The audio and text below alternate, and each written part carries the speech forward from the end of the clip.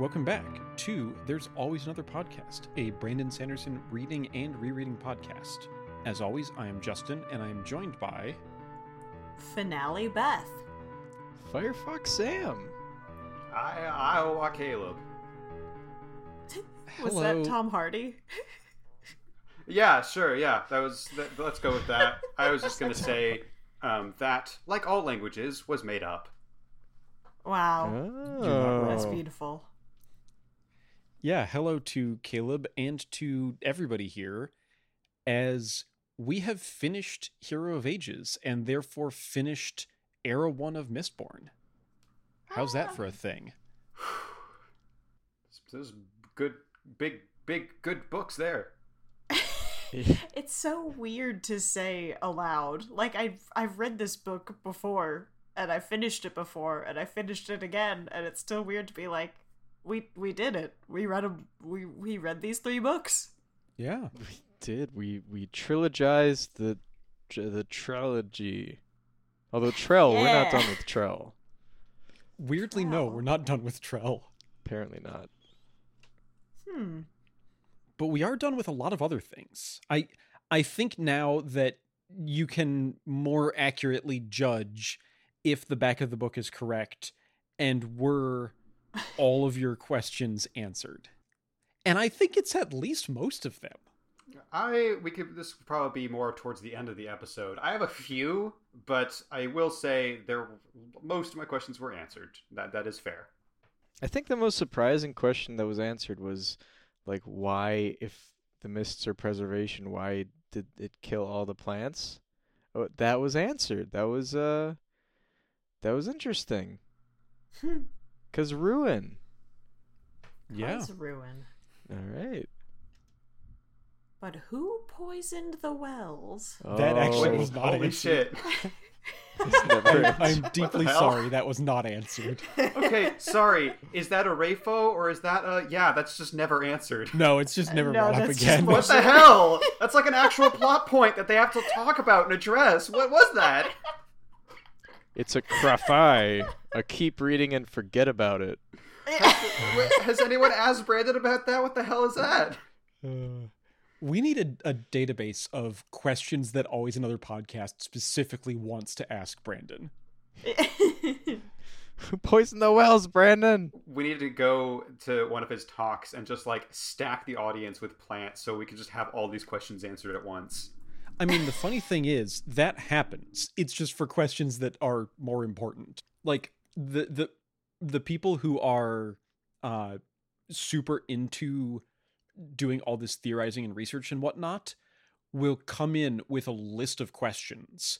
And if you are the kind of fan who is interested in these answers but doesn't do the deep dives to come up with them yourself, you can just ask them for a question to ask so that they can get through more. Oh. Well, I care about the people of Luthadel, and I didn't want them to get poisoned, so I'd like to know who's responsible for that. But I'm sorry if there's more important things. You know, Caleb, that's admirable. And I care about my Toy Story reference. You made a Toy Story reference and I missed it? Somebody poisoned the water hole. Oh, from Oh, way back yes. when, yes. Yeah, from way back when. I thought it was just now. I got scared. It was wasted. On a mostly related note, I googled Well of Ascension who poisoned the wells, which has the word well in it too many times, so I didn't get many results. Ruined, But I did basically. I did get a linked page that lists the Well of Ascension characters, which notably does not include Vin. It starts with Lestiborns, goes Sazed, Elend, Orsur, Lord Ruler, Tindwyl, Strath Venture, Kelsier, and Ashweather Set, and that's Wait. everyone. Lord Ruler's not Kelsier? in that book.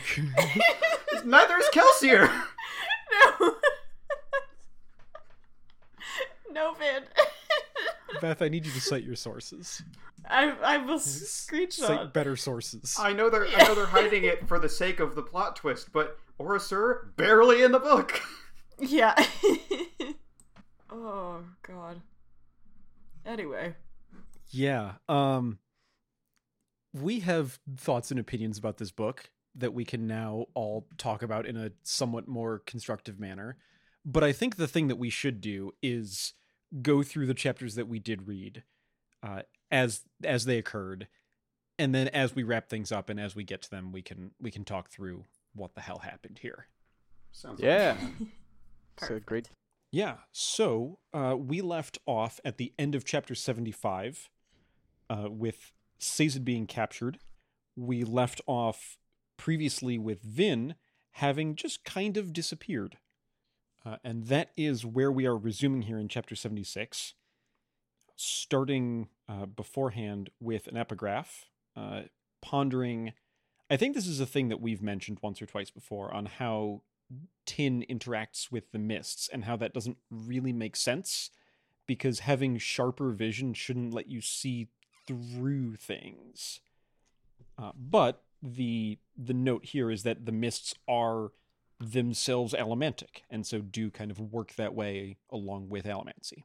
Also, yes, they're by Sazed. We can say that now. They're by Sazed. Sorry, Sazed did it. So that would make Sazed what, Justin? We'll get there. Okay. So yeah, we're still here with Vin, although where here is a little unclear for a bit. Because I mean it's confusing to Vin as well. She's trying to figure out what is going on.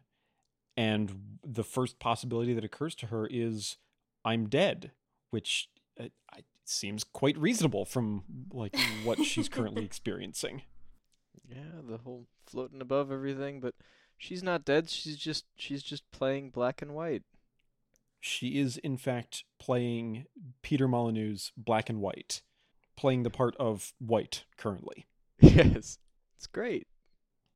Yeah, here Vin discovers that in a way that is even more so than any other character has with things like the Well of Ascension, Vin has ascended, has joined Ruin in this kind of realm of gods, and now can see kind of the whole picture.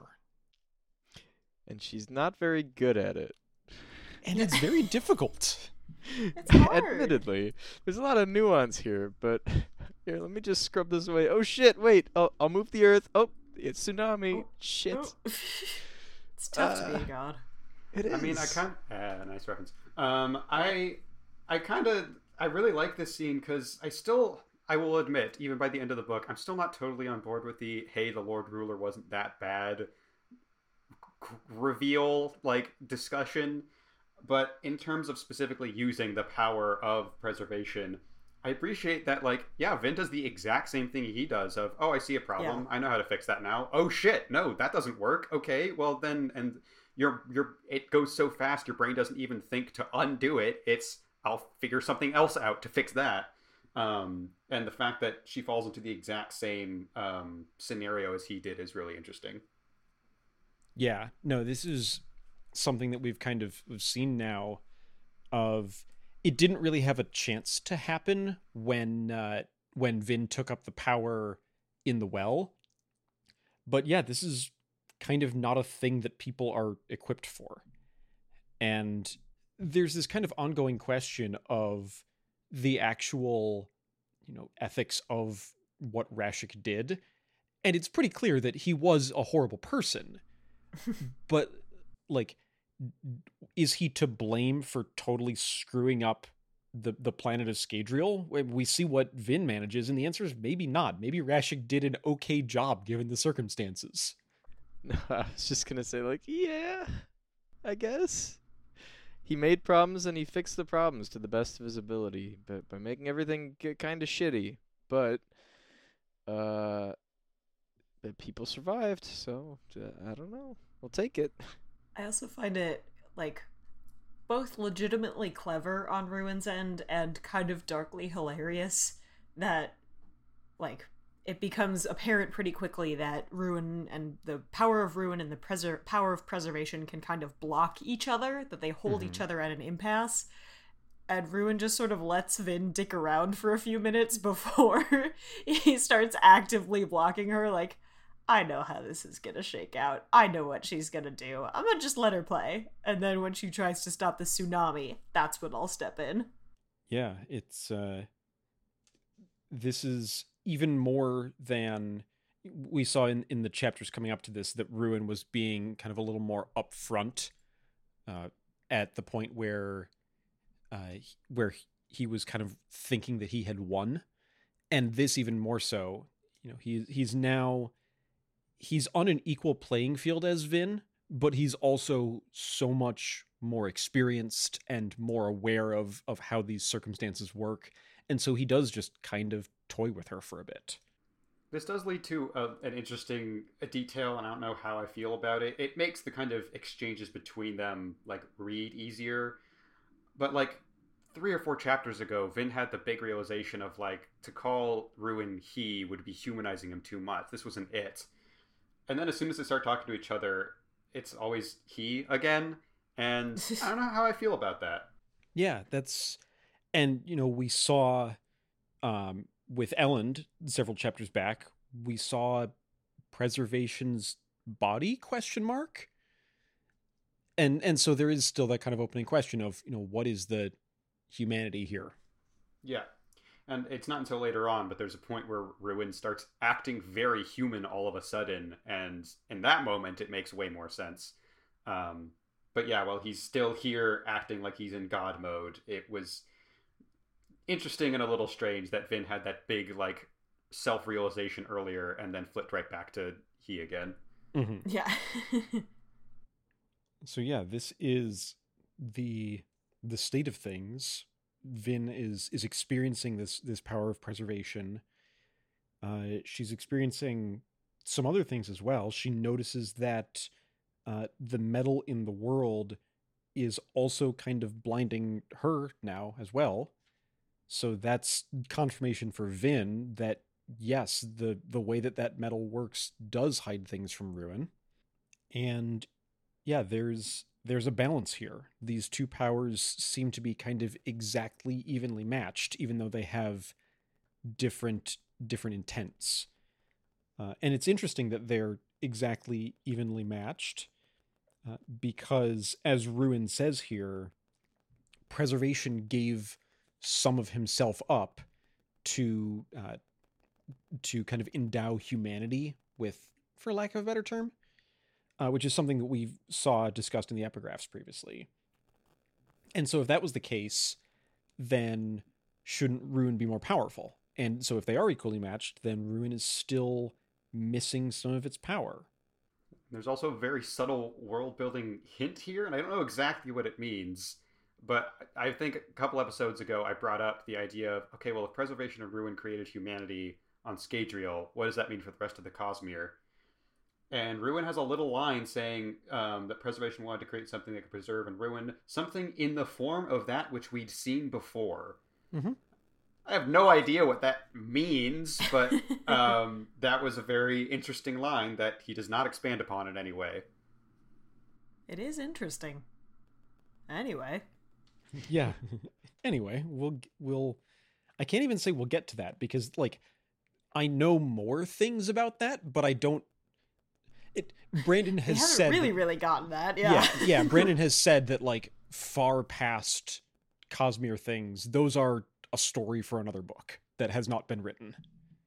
So we're all gonna Rafo on that one.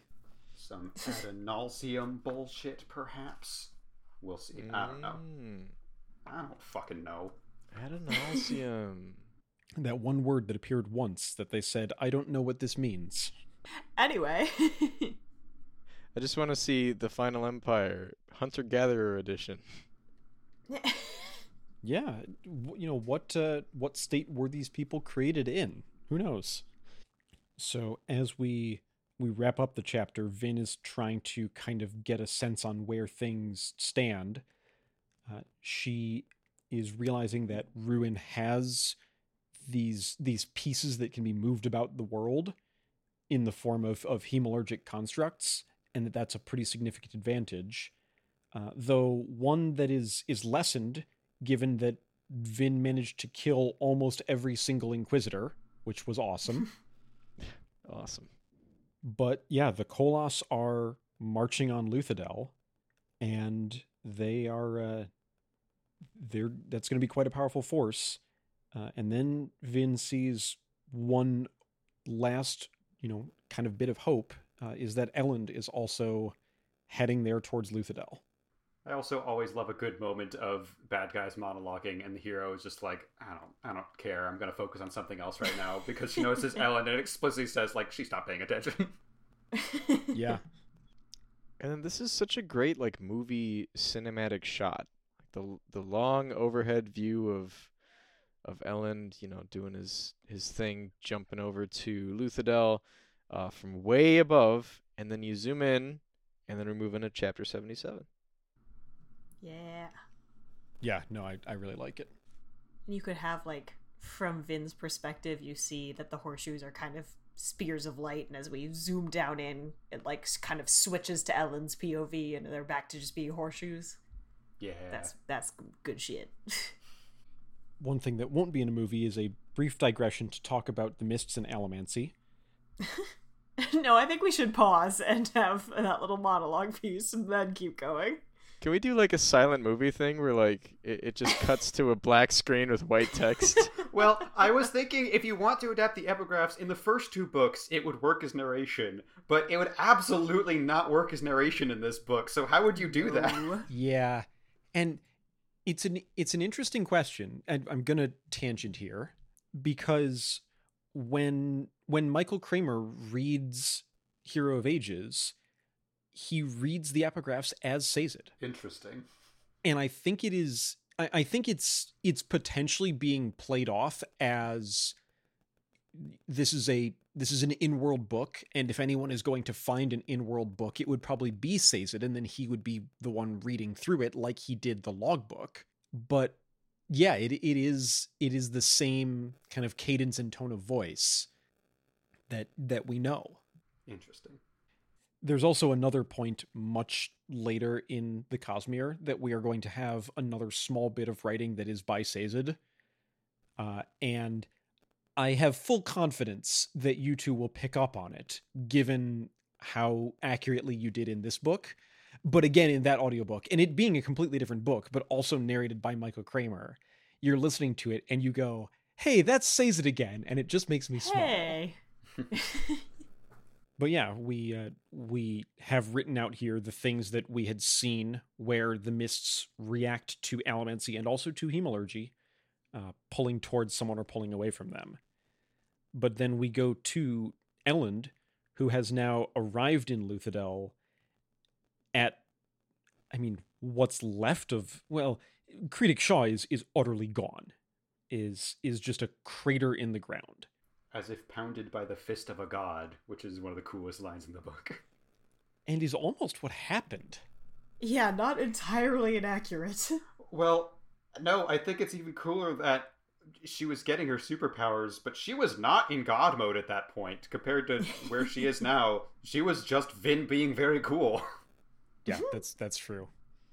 But one thing that Elend does not find here is Vin, which was kind of his purpose of get back to Luthadel, find Vin, find what's happening there, and she's just gone.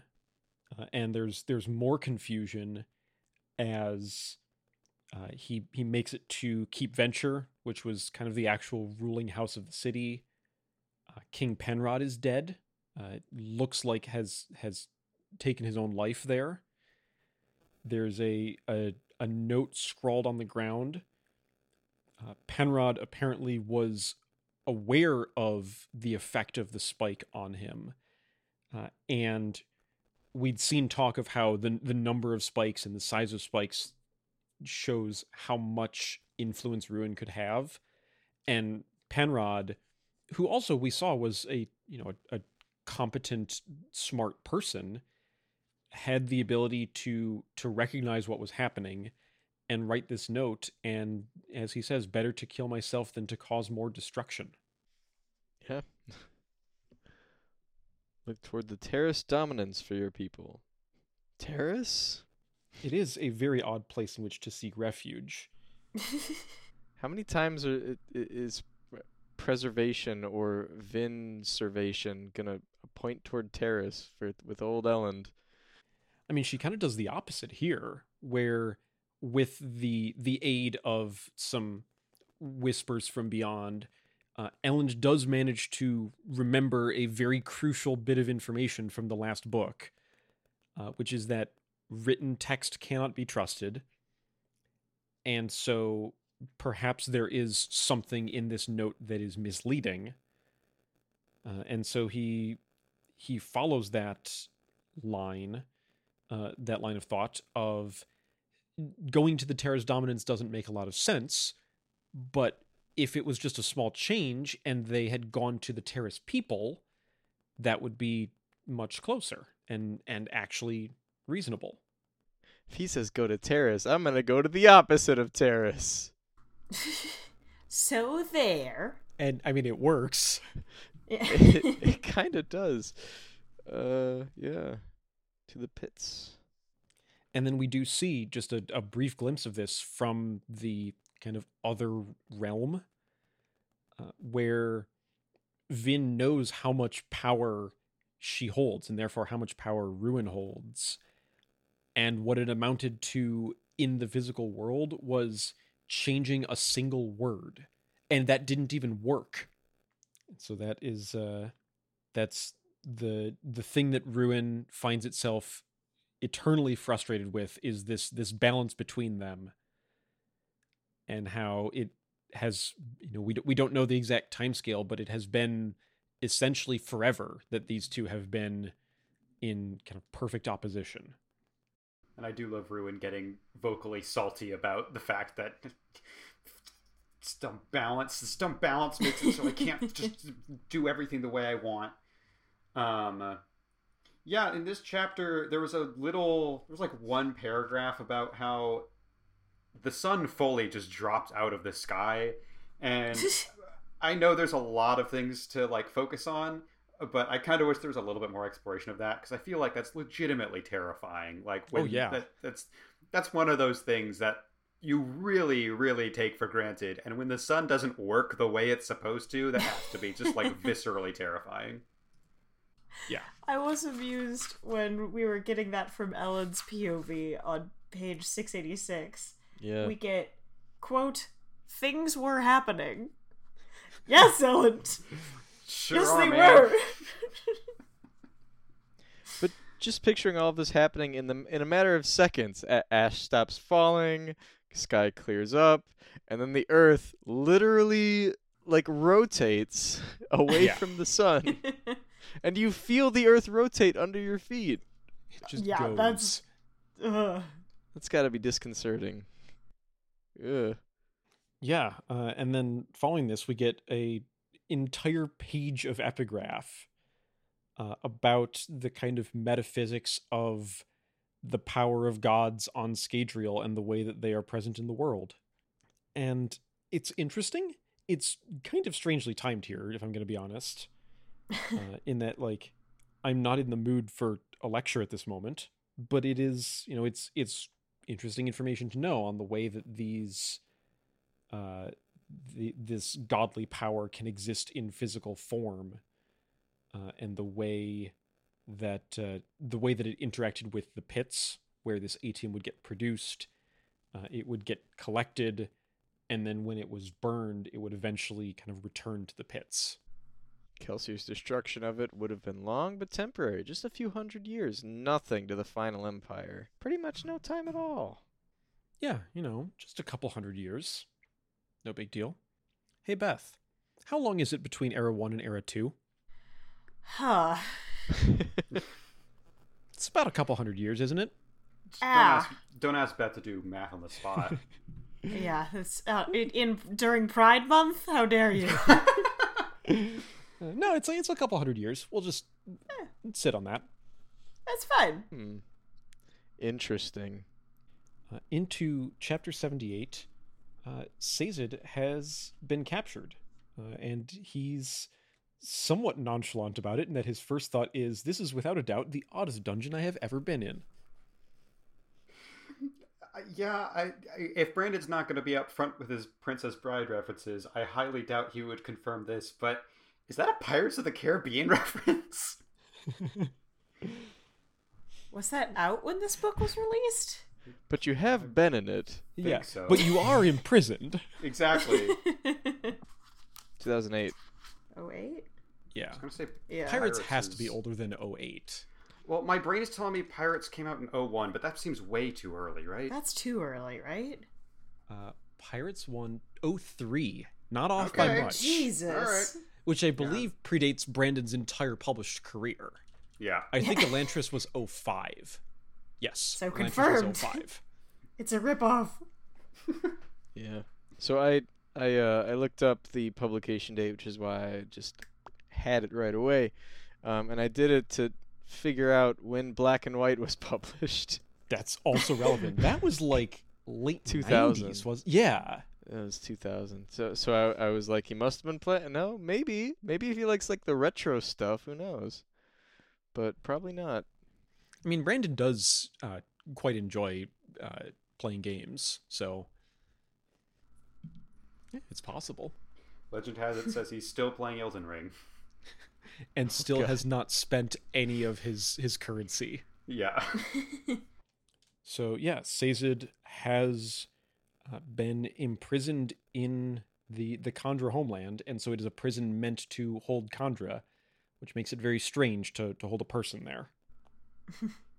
Also, poor guy. He says, you know, this wasn't meant to hold a person, much less a tall person, and so he's just No. cramped. And as someone who is 6'1", I have immense sympathy.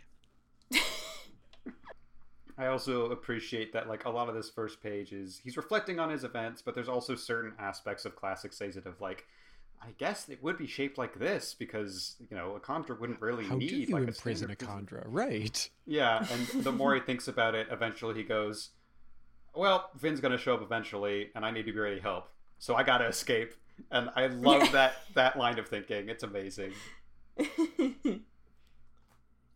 Also, in between there, he thinks, this is silly. The world is ending and I'm in prison?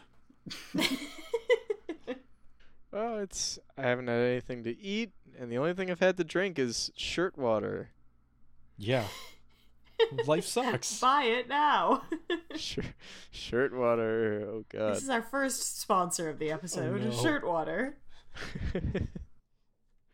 No, it is. It's funny in a not a ha-ha funny way for Sazed in that he's dealing with problems. You know, he's in prison and it's uncomfortable and he's hungry and thirsty and all that. But it vastly pales in comparison to the problems that are going on in the world. But the one thing he does have at this point is faith that Vin is going to come save the world. And so, yeah, like you said, he needs to escape. And starts up storing that power, baby. Yeah, that it's the only thing that he knows he can do right now is he has access to iron and steel from the bars and the lock, and so he can store weight and speed, which don't really do him a lot of good yet, but they might come in handy. Is it weird that it feels to me like the worst part of this metal mine filling experience would be that both metal mines are over his head? So he'd just have to be reaching over God, that would himself, suck. holding his arms up for hours. There is something that's uncomfortable about that, and it, like, the cell is so small you can't even really, like, put your weight on it. You have to be, like, flexing muscles to hold your arm up, probably. Yeah. Yeah, so after that kind of toil, we get the return of a familiar face, or at least a familiar voice at first, and then a familiar face because Tensoon has returned to make a dramatic rescue. And he's a dog again. And he's a dog Yay. again. Hooray. And he's sassy again. Yes, he is. Yeah, complete with dramatic, bitchy one-liner. Uh-huh. I sent you back to save my people, and you're here in this hole. Good job. And Milan did something. And Milan Milan is is here. here. She is here. She She unlocked the grate. Sure carries those keys. Yeah. Yeah, with her opposable thumbs. So yeah, there's a bit of a reuniting here and catching everyone up to speed, where apparently the message is that the first generation had ordered Sazed to be imprisoned, and he has to clarify that The seconds have staged a coup essentially, and Milan has some frustrating naivete, and Sazed and TenSoon are, no, there's gonna be shitty people everywhere. Hate to break it to you. Wasn't Milan the one who's like, TenSoon, why aren't you the revolutionary overthrowing the society I wanted you to be? Well, and as Sazed notes, apparently some of the Kandra who are here alongside them are somewhat in that vein. They're on this because of the Kandra revolution, where they're going to throw off their human masters, which, I mean, I guess it's good that they're willing to stand up and do things now, but also really not the time. There's a brief combat here where a lot of the Kandra are not really accustomed to fighting and violence in their own form. TenSoon, fortunately for our heroes, has no such reservations, and is willing to just go for it, and is quite a capable combatant. Yeah, but the way it describes it is just I just picture him knocking them over and over. That's basically all he can do. He kept moving, knocking them over. Just run into him over and over, back and forth, back and forth. He claws at them at one point. Scratch ya. Well, and then the dignity of this fight vastly improves, in my opinion, when Sazed joins the combat. As one of the Kandra tries to attack him, he grapples with this Kandra, taps the weight that he had stored in the iron grate, and then falls on him. Elbow drop, baby. Yeah. It's an elbow drop from a standing position, where he just he doesn't jump or anything, he just goes down. Well, he can't jump. He has to camp. That's his only viable fighting strategy here. That's true. He does need to stand in literally this spot. You ever play with like a fighting game like Smash Brothers, and there's a guy who knows one move, but he's really, really good at that one move, so he literally just waits for you to approach, and then it's like one of the side Bs that grabs you and body slams you. That's what Sazed's doing here. It's Donkey Kong. The only move is to grab you and then try to walk off the level with you. Yeah. Like, Swolzed was fun, but I really love the clever ferrochemical fights like this. For sure. Yeah. Like the fact that eventually, I think it's a little bit later with the hammer, we figure out that weight plus speed is basically strength. Yeah. Yeah. Equals MA. It's true. Alchemy, baby. No, Farukami. Oh. Wait a minute. Is he increasing his weight or his mass? This is actually discussed in World several books later. I hate to rafo you on that. Because if it's F equals MA, that's not the equation happening here. Yeah, God damn it, Brandon. I hate to rafo you on this, but that is actually discussed in World. God damn it. I also love his self-aware musings just before he gets in the fight of like, I keep saying I'm not a fighter, but I've just been in too many by this point. That excuse don't really hold weight. I feel like you never see that. It tickles me. Yeah. Well, and then after this bit of the combat ends, the TenSoon says, "I thought you were a scholar." And he attempts to say, "I am," and he compares himself to Vin, which would make anyone look like not a fighter. Yeah. And then TenSoon interrogates Fuckwad. He does.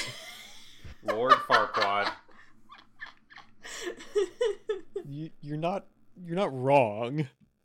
His name, to be clear, is Forkood, but I wrote it as Fuckwad for everything.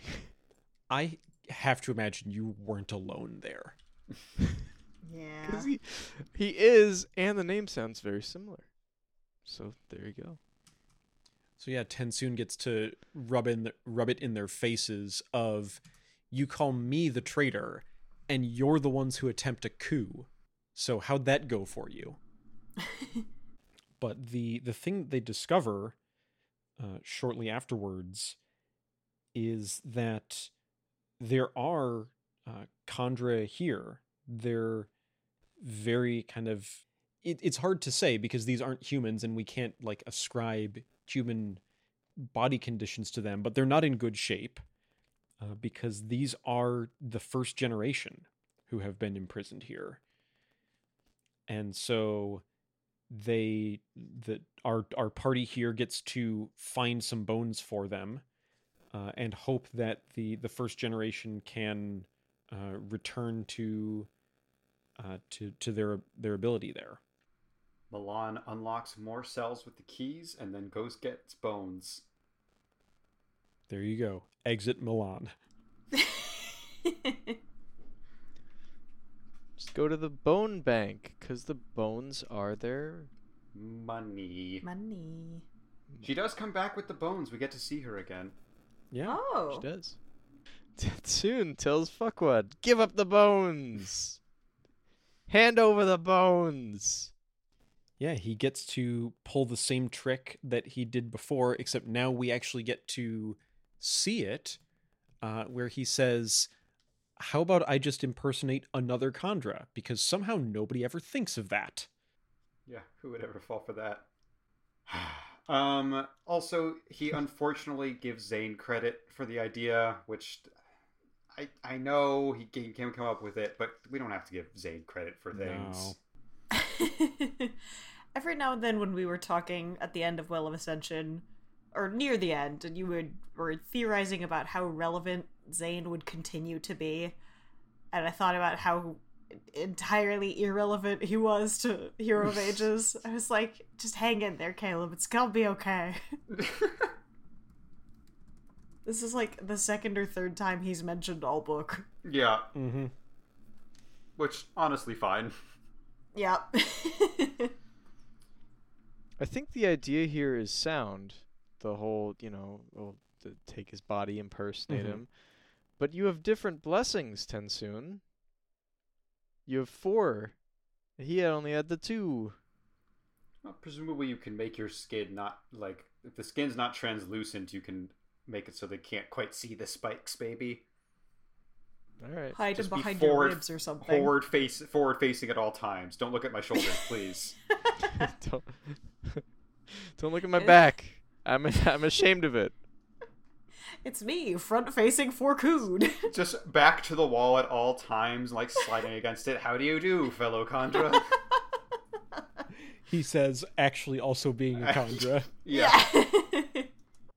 But, Sazed makes a drastic mistake at the end of this chapter as he takes stock of things and he says, we have the first generation again. They'll take some time to regenerate, but that's okay. Tensoon will distract the seconds and we'll deal with that. We'll have, it might take a couple hours, but it'll be okay. What harm could they possibly do? To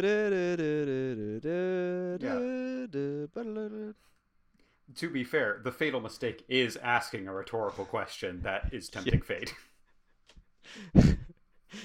The gang does harm. We have another long epigraph going into chapter 79 more about the way that the mists behaved. This is the one that does confirm some of the things that we had been clued in on the way that the mists were behaving with Vin, and that the 3 times that she was able to draw upon the mists were the 3 times that her earring was not in her ear. So there you go. Got him. This is the epigraphs are getting a little funky here. I know for the sake of the book, from Brandon's perspective, we have to keep with the mystery. Vin is being referred to in the third person, but it's being very specific, never to actually say the name Vin until like the very last epigraph. From Sazed's perspective, why is he doing that? The drama. Yeah, maybe he just wants to be a storyteller. But in universe, doesn't this book start with him saying, "Hey, it's me, guys"? Yes. Yeah. Good question. Oh, Sazed. Rapo. Yeah, next question. Chapter 79. we return to Vin and Preservation, and she can feel that something has changed. There's some new development. Things are happening. Things are happening. Things are happening. It is also kind of a weird, interesting note in this state of the world where she thinks about it as following Ruin, but she's omnipresent, and so it's more of just kind of a shifting of attention. But to her, what's left of her mind of human experiences, she is following Ruin over there. I say gesturing like someone is following someone else. In this visual medium. Correct. And so we are back to the pits, where we see Kanpar trying to fuck everything up. Man, fuck Kanpar. What is this plan? He's But- just like here, take Adium, trade it for human. He's gonna find like roaming humans, and they're gonna be like, fucking look around. What are you talking about? Just take the weapons for free. I don't care. The world's dead. Kanpar has notably not taken the economics lesson that Yeoman was offering earlier. Right. Well, and even aside from the end of the world, I'm pretty sure that, like, back in Final Empire, I'm pretty sure Kelsier at some point, or someone talked about how, like, unless you have the right connections, ATM is actually kind of difficult to sell because it is so valuable. You know, it's like trying to do a deal on the street with an ingot of gold. Yeah, right. Fuck am I gonna do with this? Right. Can I go buy booze with this? No. Yeah. But yeah, so here is Kanpar trying to enact his weird coup plan. He's taken some of the ATM. He's going to go sell it off to fund this overthrowing. And now Vin, and therefore also Ruin, realize that here's where the ATM has come from. It must be hidden at the pits. There's also another weird moment of Lord Ruler apologizing, where she's like, this strategy to keep it all hidden was amazing. But, you know, it was well thought out and good. But she, like, has this solemn moment where she thanks him for all he's done. It's like, Vin, he did execute hundreds of people in the square for no fucking reason, man. Sure did. It's okay if we're not 100% on board with him. Yeah. I love Caleb's notes. LR was still an asshole, Vin. Yeah. He Still had murder. fountains that didn't work unless they were flowing with blood. Yeah, that's a step you can't come back from. Are we the baddies? The second you make a fountain for blood, you are the bad guy. You don't know what I do for mankind, and also make sure the pipes can pump a viscous liquid. Ellen's looking at the fountain actively spurting blood. It's like, he got a little carried away. No, he just got a little lost. He's you know. misunderstood. So misunderstood. He did so much for us. Thank you. Thank you, Lord Ruler. God bless you. So, yeah, with the Lord Ruler not here to enact his benevolent plan for the world, I guess. Here is Akandra. It's Kanpar who is going to take this ATM somewhere. Kandra are hemalurgic constructs, and this one gets taken over by Ruin, who now can just ask, "Where is the ATM?" And the jig is kind of up for that. So, not looking good for our heroes in this particular moment. I do appreciate that Ruin tries to get straight to the point, and he has to, like, cut through the bullshit of everyone going like, what's that voice? Who are you? And he's like, yeah, I'm your god. All right, tell me where the Adium is. Yeah, I'm God. I'm in charge. Tell me where it is. We have just a moment. This is going to be a thing that happens in this chapter and all the upcoming chapters, where the POV jumps are going to increase in pace and often just for a couple of a paragraph or two to figure out where people are. Elend has arrived at the pits.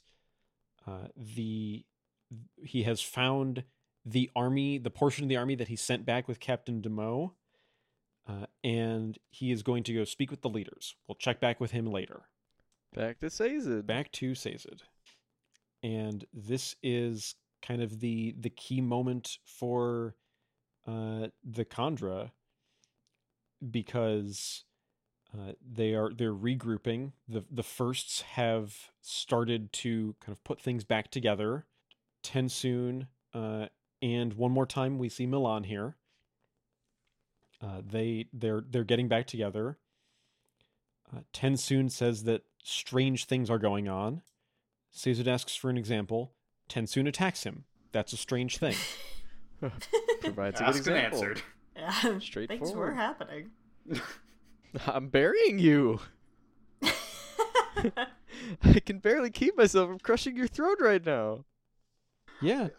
I do also love Sazed getting really sassy with his thoughts here. He is actively Yeah. dying, and it's like, it wants me to kill you. You're doing a pretty good job. Yeah, not the time, but I think Sazed can't turn it off.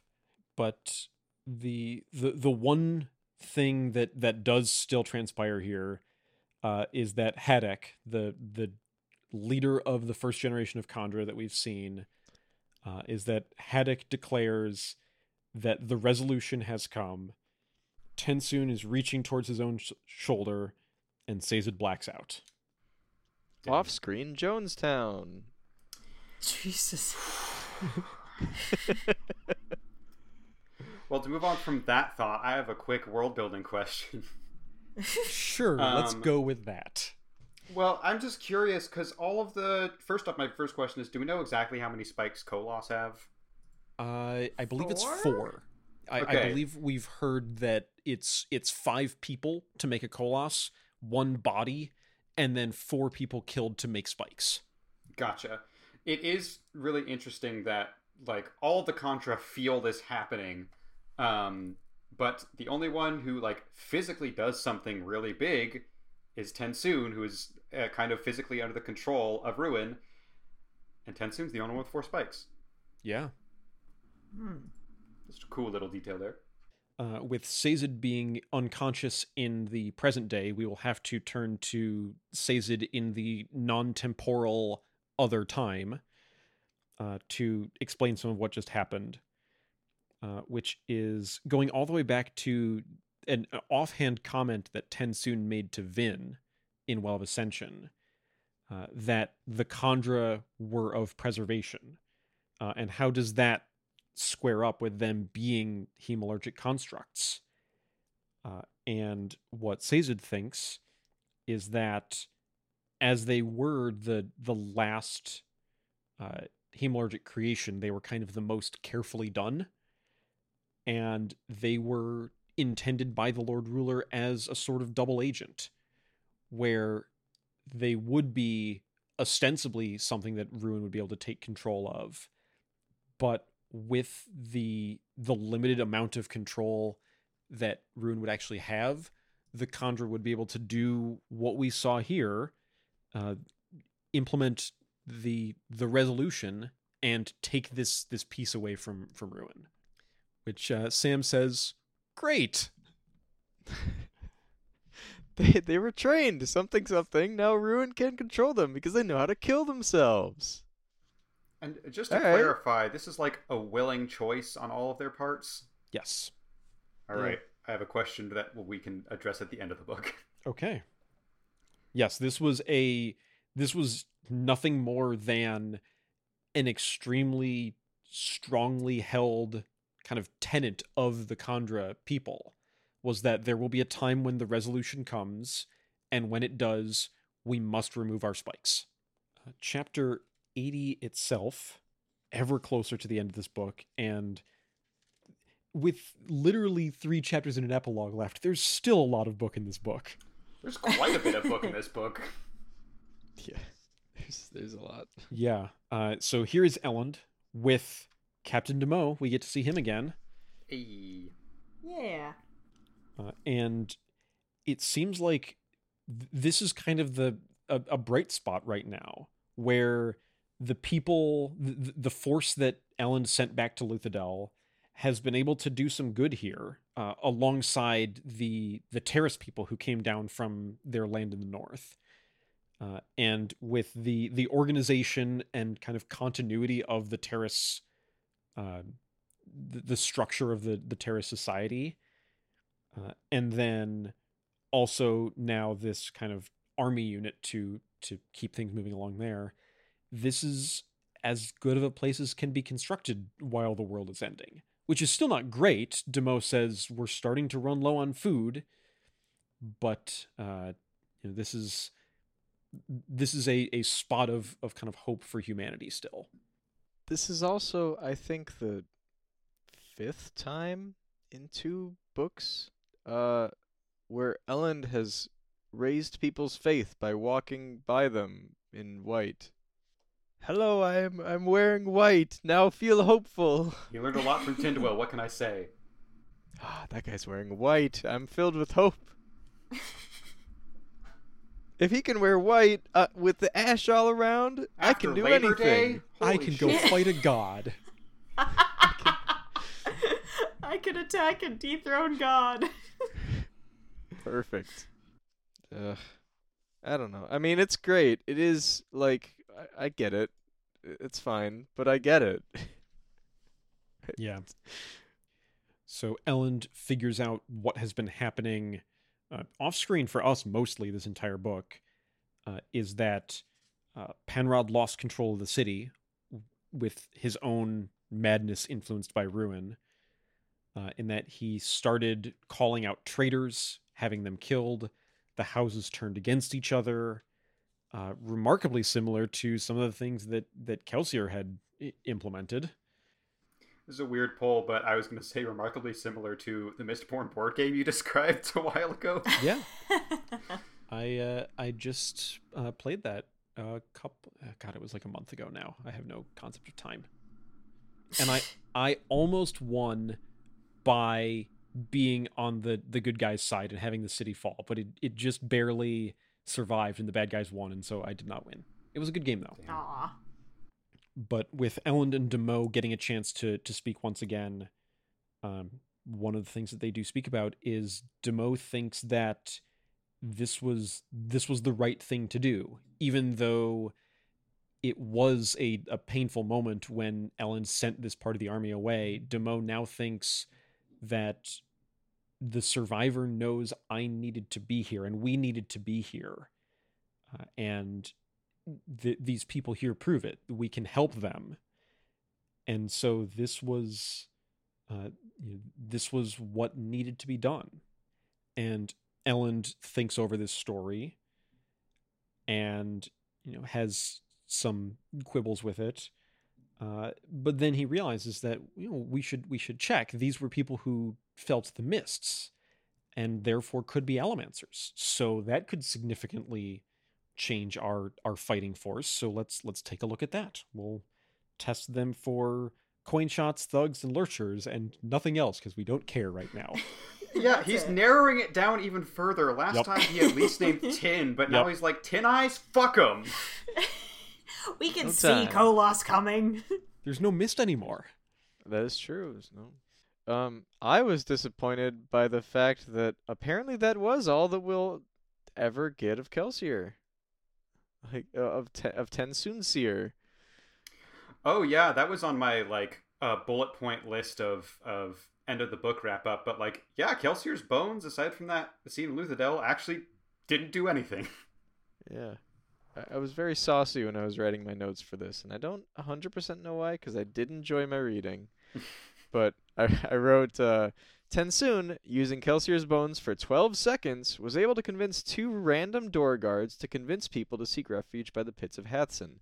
Then, while stuffing bones into a sack, was able to convince a small gaggle of people to ask the 2 random door guards what to do, and that worked.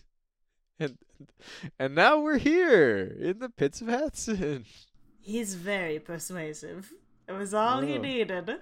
I did not bring it up at the time, but in the annotations, Brandon does expound on this a little bit. Apparently, during his initial drafts and the writing group that he was working with, there were a couple of people in the writing group who, when TenSoon left Luthadel after impersonating Kelsier, they said, hang on, those would be very important. He should, like, why didn't he keep them? Like, it's weird that he left them behind. And I guess Brandon thought that it would be less, like, he could get away with it better if TenSoon did bring them along and then just that got dropped eventually, rather than having that one moment of he uses this very influential technique and then just leaves it. If I were in that first draft writing group, I think I probably would have recommended that there be a cool moment where Spook's dead, but then there's a question of do we use Kelsier's bones or Spook's bones? But that's just me. I don't know. All right, now we'll find some way to time travel, which is not possible in the Cosmere, and put Caleb back into Brandon's writing groups circa like 2004 or so. I'm happy Spook is alive, but out of all the theories I've come up with that ended up not being true, I think that is the coolest one. I do still really like that idea. No, I can see that. Yeah. Caleb and I both have a couple of those theories that are pet theories that the book would be very different, but I think still very interesting if they actually came to pass. Such as Ellen Venture being a Koloss. This whole time. This whole damn time. I know I've definitely said something to the effect of I would read that book during our prediction sections. Which I'm realizing is now a surefire way of saying that definitely does not happen.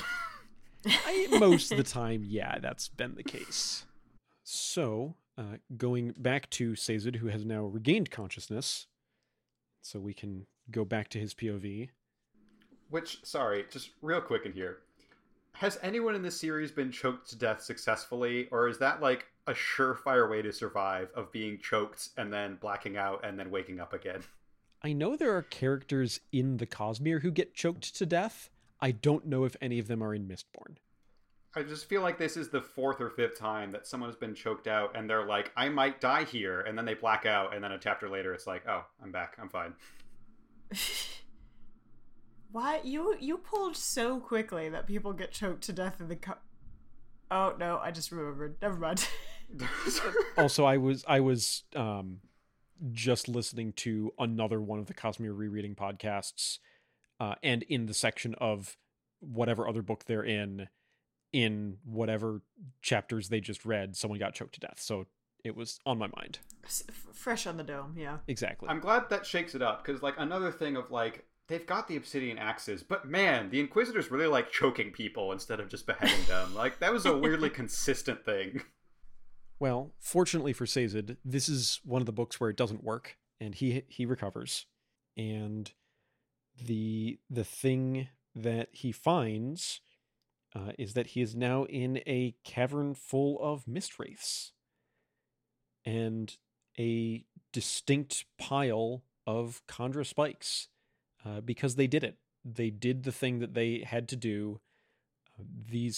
All of the Kandra who were in here removed their own spikes, prevented Ruin from taking control, and kind of gave up their consciousness there.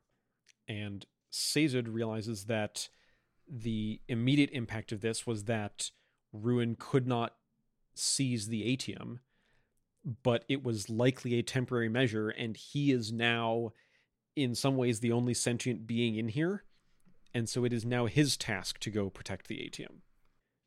So he goes to the Trust Warren. He finds Kanpar, who is still being an asshole.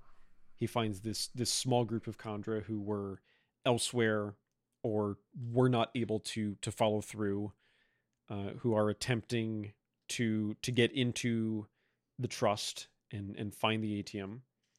And then he goes into this room. He sees that not only are this group of Kandra in here, but also is a bag of miscellaneous discarded things that were confiscated from him when he was imprisoned, including his full set of metal mines. And so we get again, he has the kind of improvised ferrochemical steel that allows him to do a speed burst and get over there.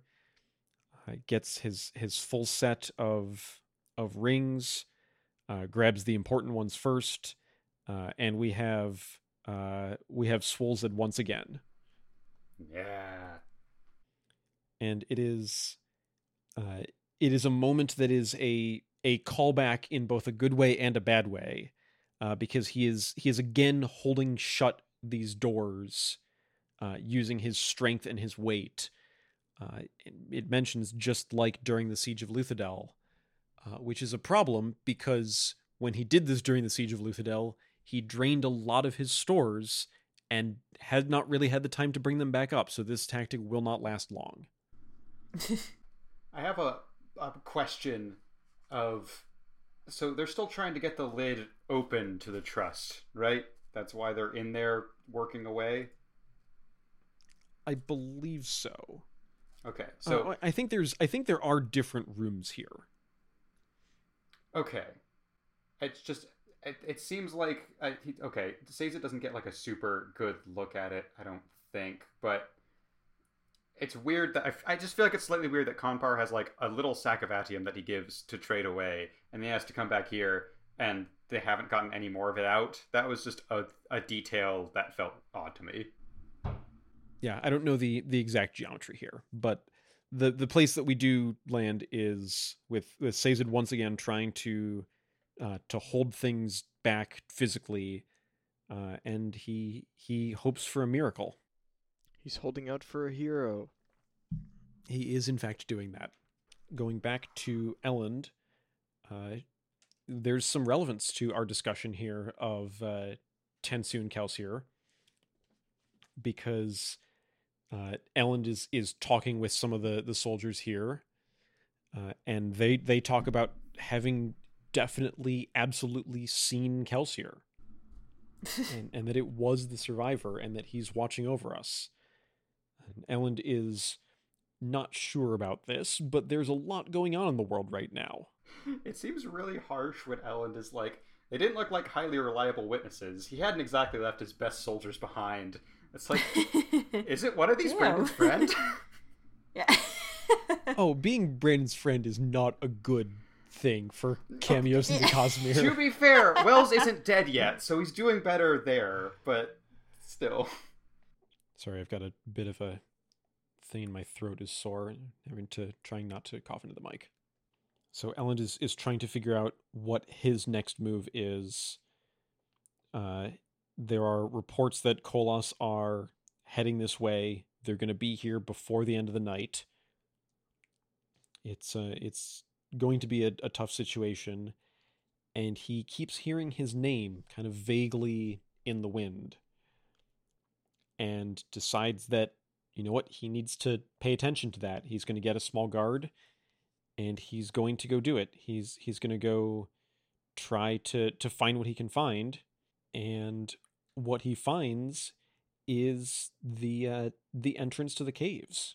So we actually have, we have Elend sees these mist wraiths. It's a very, very strange situation here, and then it becomes stranger when he finds Sazed. I love a reunion scene. This is a particularly funny one where Sazed is so surprised and confused that he basically immediately falls over. Yeah. I don't know what Sazed was expecting when he was praying for another miracle. But from across the country, Elend Venture showing up with a small group of soldiers, probably not high on his list. No. You know what I thought would be funny was if they went like the Dark Knight with it.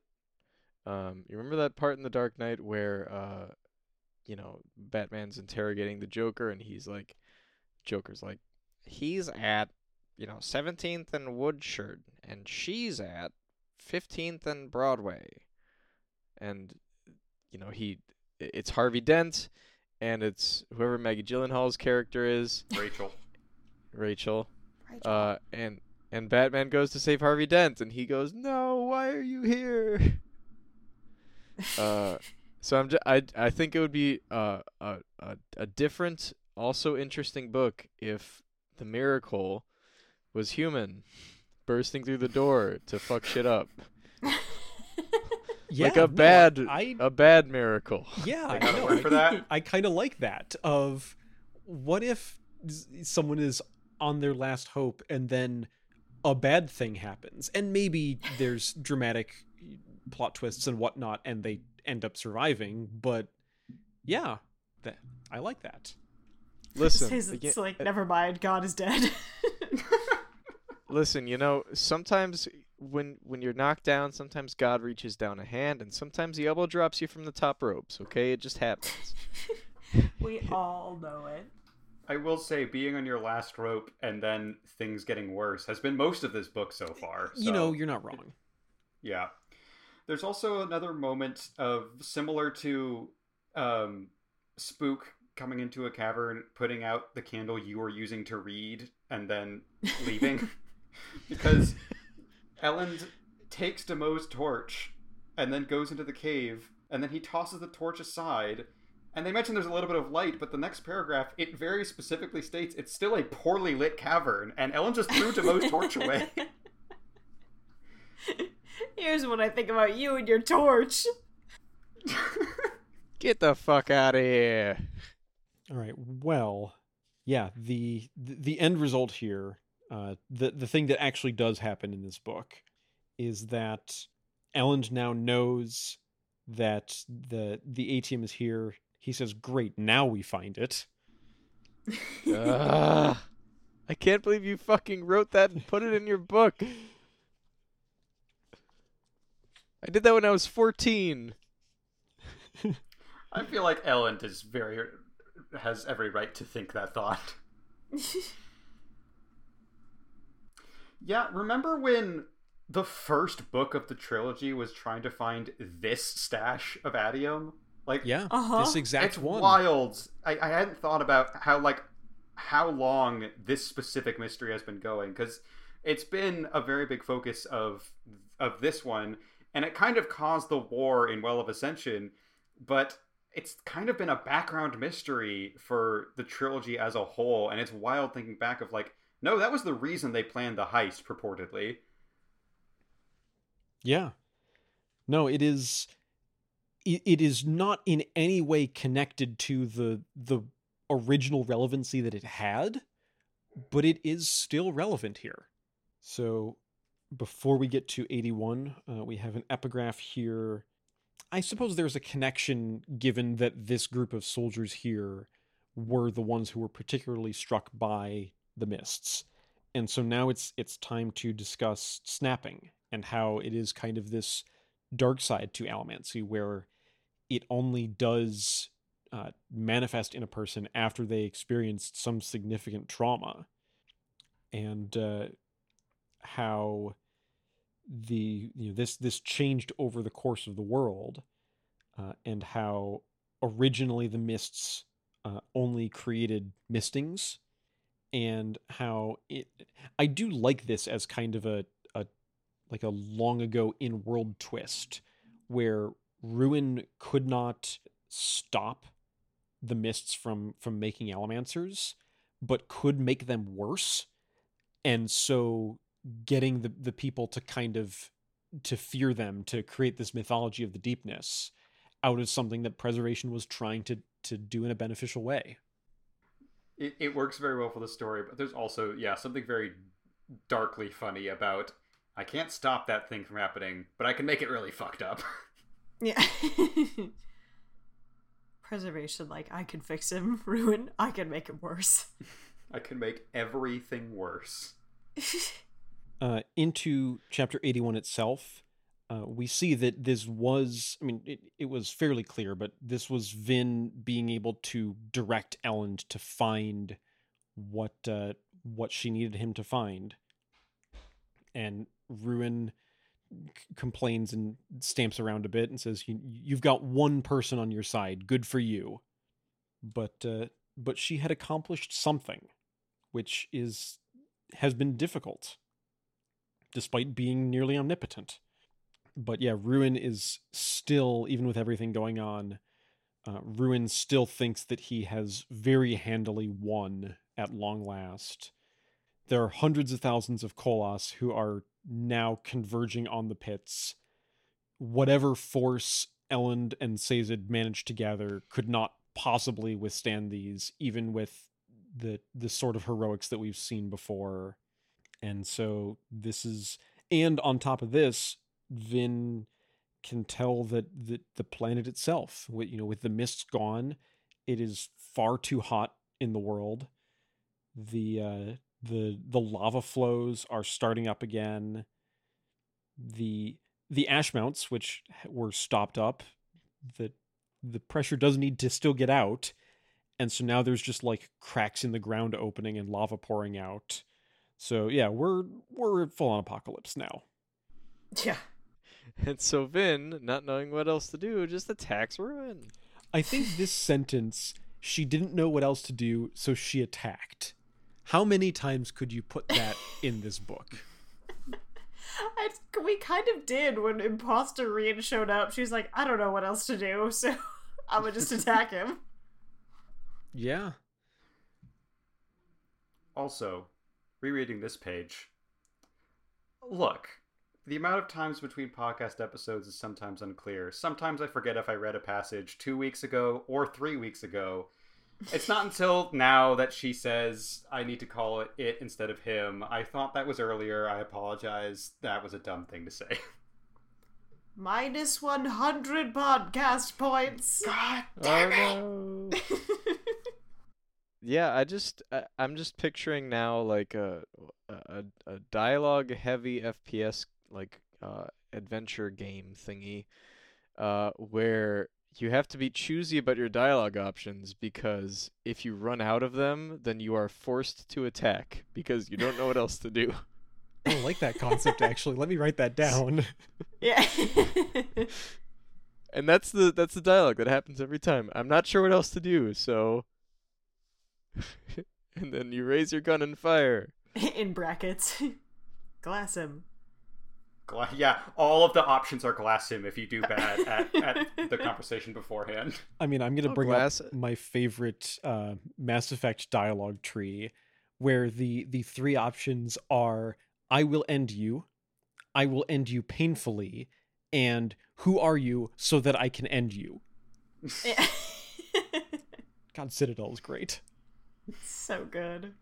So so we see Vin is somehow able to kind of push this power against Ruin, but as they are still perfectly balanced, it still doesn't do anything. At least not without destroying the power that Vin is holding as well. So they remain there, still in their divine stalemate, and we go back to Elend. Yeah. The description of like lacerating and rebuffing and crashing into each other. I don't know a lot about Peter Molyneux's Black and White, but what it did remind me of is a movie that's not great on the whole, but has some good scenes. In Avengers Age of Ultron, there's the scene where like we see Ultron in the cloud and Jarvis in the cloud, and they're kind of interacting with each other. And Ultron eventually takes over Jarvis, and that was a pretty cool scene, and that visual kind of I was brought back to my brain when I was reading this. By the way, if you haven't seen it already, y'all should really watch What If, because it shows the danger of Ultron that was really underplayed in that movie. What If was pretty good, yeah. Yeah, What If was great. Super good. All right. Back with Elend, who now actually does have the Atium after 2 7/8 books, though he wasn't looking for it in book 1 7/8 books. Yeah, Elend and Sazed are trying to figure out what to do, and given that this is the thing that Ruin has been searching for, Elend has a moment of pragmatism where he says, we cannot fight several 100,000 Koloss we may have to surrender the ATM. And Sazed says that would be the end of the world instantly. That would literally instantly end the world, Ellen. But even in this moment, Sazed still has his faith. Vin will come. She is the hero of ages and will save the people. And that is... It strikes Elend as an odd moment to have faith as they are in the midst of an apocalypse, surrounded by hundreds of thousands of incredibly strong enemy troops. And they have, here's the count, 300 of Demo's soldiers, about 500 from the city, another 100 random civilians who have farming implements, and there are 4 entrances to the cavern. Perfect. And of the allomantic testing that Demo had to do, they've found almost nothing. Found some copper clouds and seekers just amidst the population. That's a positive thing. Yeah. But you weren't testing for those. Yeah, how'd you Ellen's find like- that out? Ellen's like, you disobeyed my orders. I don't want those. Funny as that line is, I would have to imagine that when Demo just went around looking for Allomancers, there were a couple of people who knew that they were a copper cloud or whatever who said, well, I can burn copper. It does specifically say this group is a couple of noblemen who Yeah. knew they were Allomancers, yeah. So, yeah, Elend has to find what's he supposed to do here. They've spent years looking for the ATM. They've finally found it. And what good does it do?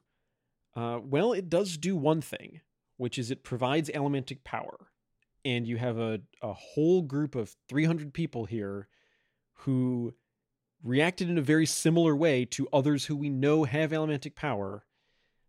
And so Elend has a glimmer of an idea, gives Demo a bead of atium, tells him to swallow it and see if he can get something out of it. And we see this group that was in fact 1/16 of the group in question are all ATM mistings. At which point, I believe both of our readers here had we have Caleb realizing mid-sentence in his notes, what if they just eat all the ATM? Oh my god, is that actually going to be the plan? And I know last episode, Sam, you did predict that the ATM was all going to be gone. And in a few short pages, the ATM is all going to be gone. I did not picture it being gone by digestion. But what other okay. verb would you use to describe what happens to the ATM, Sam? Hork. They hork it down. They hork all of it down. Don't just hork it down. I was preparing to record this episode and eating dinner in a somewhat rapid fashion, and all I could think about, given the previous discussion we had just been having, was that I was currently horking down dinner. So thanks, I guess. But yeah, the Elend has made a discovery. He has now something that he thinks he can do. He thinks that they can turn this fight. And do you know what we get? We get an on-screen speech from Elend Venture. Yes. I wrote it down. Yes! Oh my god, an Ellen speech. On page. Is this so we know for a fact that Elend has given multiple we all gonna die, thanks for dying with me speeches. But I believe this is the only one that we've heard. I think it's the only speech of any Elend speech that we've heard. Well, I mean, we saw we've seen a couple, but they were nothing special. This is a pretty good inspirational speech. I like it. As they go. You mentioned the context being similar in him giving this kind of speech, Sam. It would be very funny if it's the same speech, but he has to make little edits every single time. I think this one, when he says that that he is leading them to die, I think in this moment he may realize that this is more immediate than other times. Oh yeah, definitely. But yeah, we're watching this from Vin's point of view as this army charges this enormous horde of Koloss that would certainly mean death. And then Atium starts working. And it is an entire army of Atium Mistings who are just being, for lack of a better word, incredible. And they are actually fighting this hundreds of thousands of Koloss horde. Pretty damn awesome. It is pretty damn awesome. We see from Elend's point of view, which you have to go back and think about it, but this is the first time that he has fought with Atium. And it is, we mentioned this before with, I hate to bring him up, but with Zane, and the way that Straff was kind of treating Atium as this addictive drug, where it's not literally that, but the feeling of power and just assurance that Elend is feeling here does have some of that element to it. He'd swallowed so many Atium beads he felt as if he'd throw up.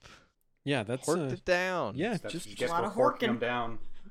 and he does more of that here. He downs the beads quickly and then returns to the battle. Yeah, it's But he has active plenty of water to wash it down. He is hydrated too. That's great. Very important. Hey, you out there, take a sip of water, you know? Yeah. Let me take a moment to Okay. take a sip of water. Me too. And some Atium too. Yeah. Hang on, down. where'd you get Fork that? it. I do have a set of dice that they made where the 6 on the 6-sided die is an allomantic symbol for a particular metal, and all of the ones that are practically able to do so are made out of that actual metal. Ooh, And that's the rest cool. of them are made out of something that looks cool and looks like it could be that. And so I don't remember, one of them is this really cool, like, iridescent, like it's, I don't know how to describe it. It's very cool looking. But I think the Atium one is just this kind of like very intense gray, if that makes sense. But Sure. I do have downstairs an object that is supposedly a lump of Atium. I am not going to go hork it down. No horking? Okay. No horking. I always pictured Atium as looking like a amber, kinda So did I think, before I... like Jurassic Yeah. Park amber, an intense gray. Great, but more. Yeah. But yeah, now Ruin is actually experiencing the losing side of this particular battle, at least for a moment. And Vin is the one who is pushing him back as he's trying to affect this battle here. So she taunts Ruin in a way that is very like, it's great. Yeah, it's good. It's punchy. It's good. But just the way I wrote it in my notes, because I was like, come on, drumbeat, let's go. I wrote it as back to Vingod POV, Ruin big mad, back to Sazed POV. Because it just jumps back and forth and nothing like actually happens when we're in Vin POV. Mm-hmm. It's just her taunting Ruin. And the Sazed POV is only like 2 or 3 paragraphs as well. Right. We have not started talking about Sazed and the gaggle of random jamokes. Yeah. But he knows all the jamokes, and that's nice. He knows all the people. All the jamokes of names. Yeah. Names that most, if not all of which, we've never heard before. And never seen will 'em. again. Yeah. There's also one way earlier. We skipped over it because it was not very like notable. I didn't think, but like Elend is walking around with Demo, and it mentions that like a woman gave him a cup of water tenderly, And I was like, that's a weird thing to describe how a cup of water is handed over. And here we get confirmation that, yeah, there's a random woman here who she and Demo have fallen in love very quickly.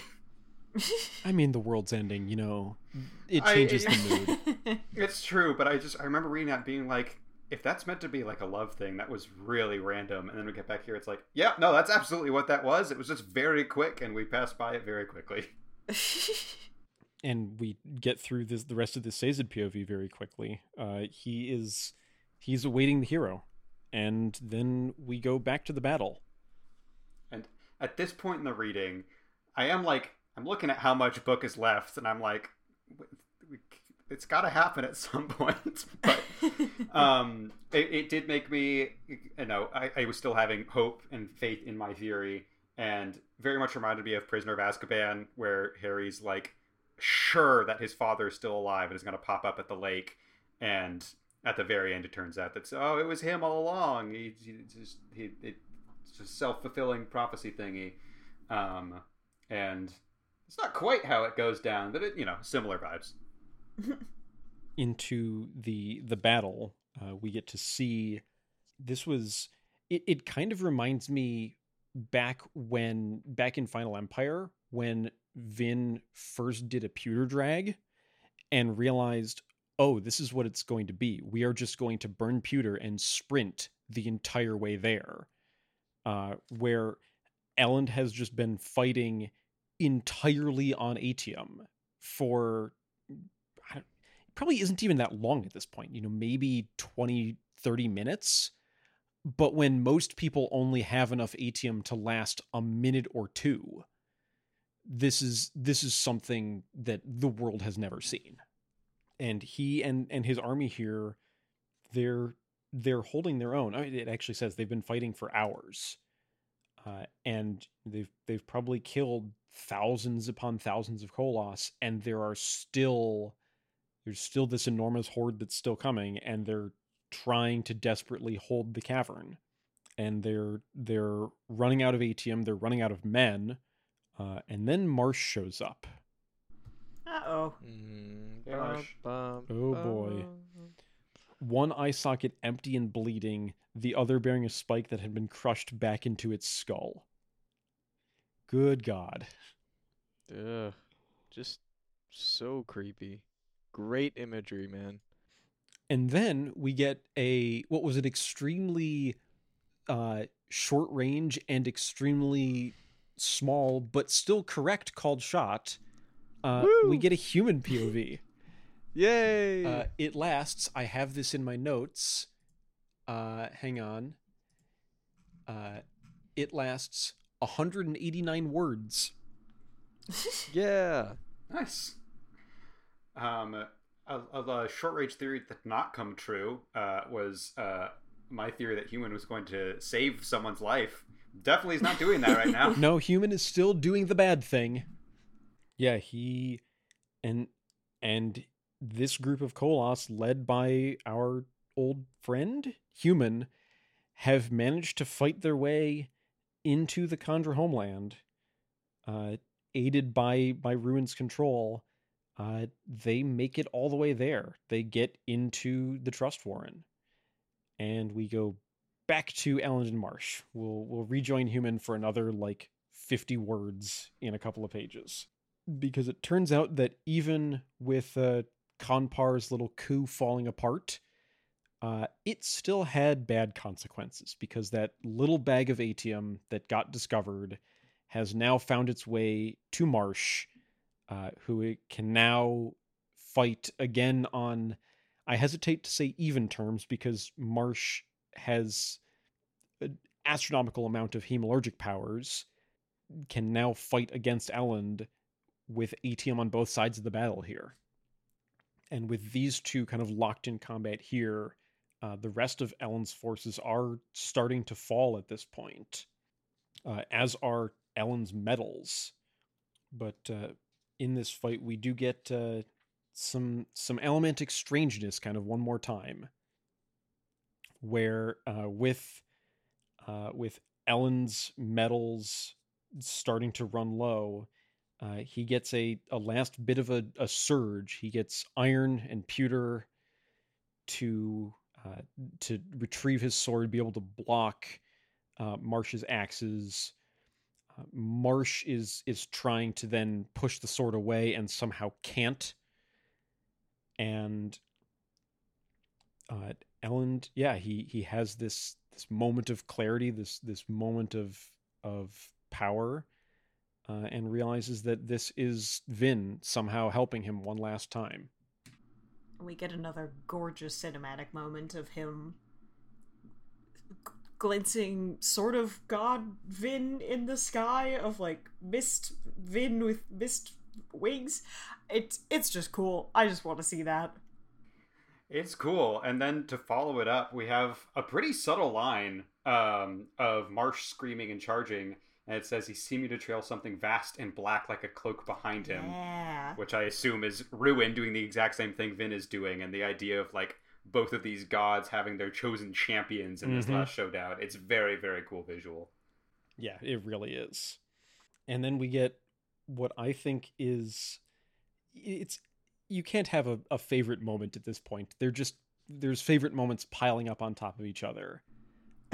But Elend coming to the end of this fight, burning the last of his atium with Duralumin, and he sees everything, basically.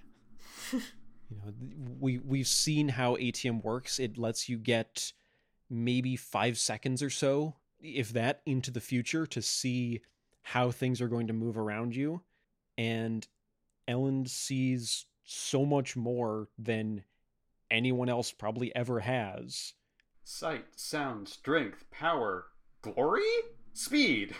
Yes, that common physical sensation of glory. Of course. Sam's notes point out that this is cool, but also a dumb idea. Kind of a dumb idea. It doesn't it's a really... desperation maneuver. Yeah, it doesn't really help you in the battle here. I will admit that. Let's see if my Duralumin pewter can keep me from passing out. Nope. And in fact, the Duralumin atium leaves him. He's now burned all of his metals. Actually, he kind of returns to the present. He has stabbed Marsh through the neck, which has gotten caught on one of the spikes because Marsh is an Inquisitor, and this will not kill him. And Elend has an axe buried in his chest. And with no more metals, with no other kind of supernatural assistance, this is where Elend dies. He has a moment of Marsh dragging him up to for at this point I think the line is kind of blurring, like we said. Is this Marsh or is this just Ruin at this point? Says, your soldiers are dead, our Koloss rampage inside the caverns, your metals are gone, you have lost. Elend says that we've won, because we return to human just for the briefest of moments as they open up the trust and it's empty. The atium is all gone. It's been thoroughly horked. It's been horked. They horked it all down. It's all gone. So, did Ruin, was he just not listening to the speech? Like, it was very clear Elend and his troops were eating at least a lot of the adium. Is it just a surprise that they managed to get through all of it? I don't know if...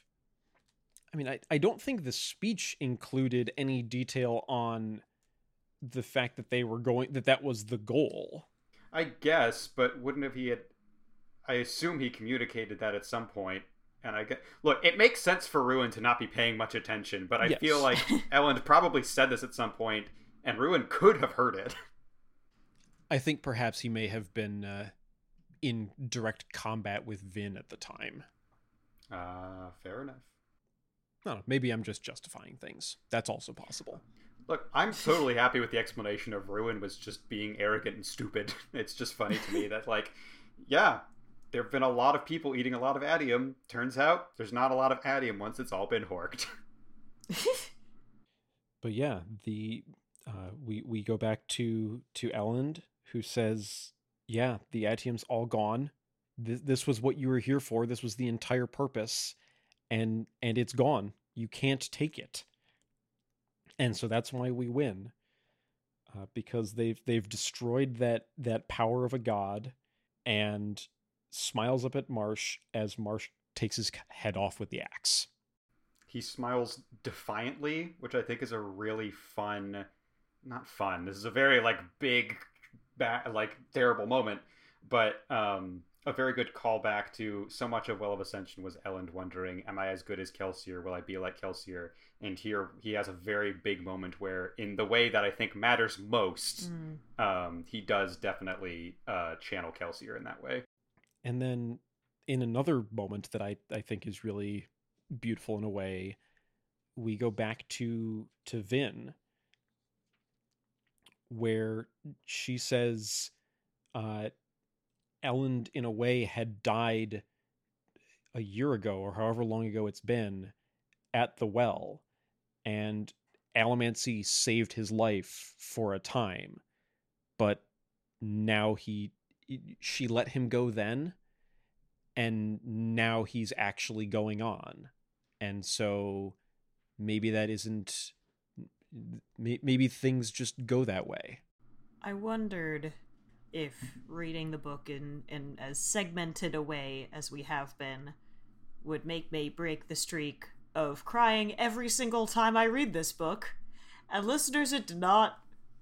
It's like a literal light switch at the top of page 727. It's just like, and tears time, as Vin watches Elend die. And then the rest of this chapter, keep going. Yeah, because Vin has a moment to think as Ruin is kind of raging nearby on how they're all going to die, and Vin goes through Kelsier dead to the Lord Ruler, Dox and clubs during the Battle of Luthadel, Eden died with the army. Even Eden gets a shout out. Eden does get a mention. Yeah. Orsur, who we did not know in person all that long at all. She mentions Marsh, who is very relevantly still alive at this moment, but fell to what he currently is so long ago. And yeah, Tindwyl, Tensoon, Elend. And so the thing that she realizes, as Ruin is continuing to rage against her, and she takes this power of preservation and throws it back against him, in the way that we saw that had started to tear them up, and she just keeps pushing. And this line is the one that always sticks with me, is when she says, "You shouldn't have killed Elend, because he was the only reason I have left to live." And takes Ruin and herself kind of over the edge into the abyss, and their two minds puffed away like mist under a hot sun. Wow. Yeah. I was just picturing I wasn't like crying. I was like, this is fucking cool. I was picturing the final fist fight of the finale of Gurren Lagann, in which Simone, the character on the Spiral team, which are the good guys, gets into a fist fight with like the concept of anti-spiral power or whatever, into a literal fist fight with this like conceptual being, and kills him. It's really great. Good. Watch Gurren Lagann. Anyway, yeah, it's just very badass moment. Vin just doing what needs to be done. It's great. The line that stuck out to me was, "She would not cease to function because he was gone." I did really appreciate that. Mm-hmm. And trying to move on from here into our final epigraph of our numbered chapters, in contrast to some of the explanations that we've got before, this one is very simple. Just says, "Once Vin died, the end came quickly." We were not prepared for it, but even all the Lord Ruler's planning could not have prepared us for this. How did one prepare for the end of the world itself?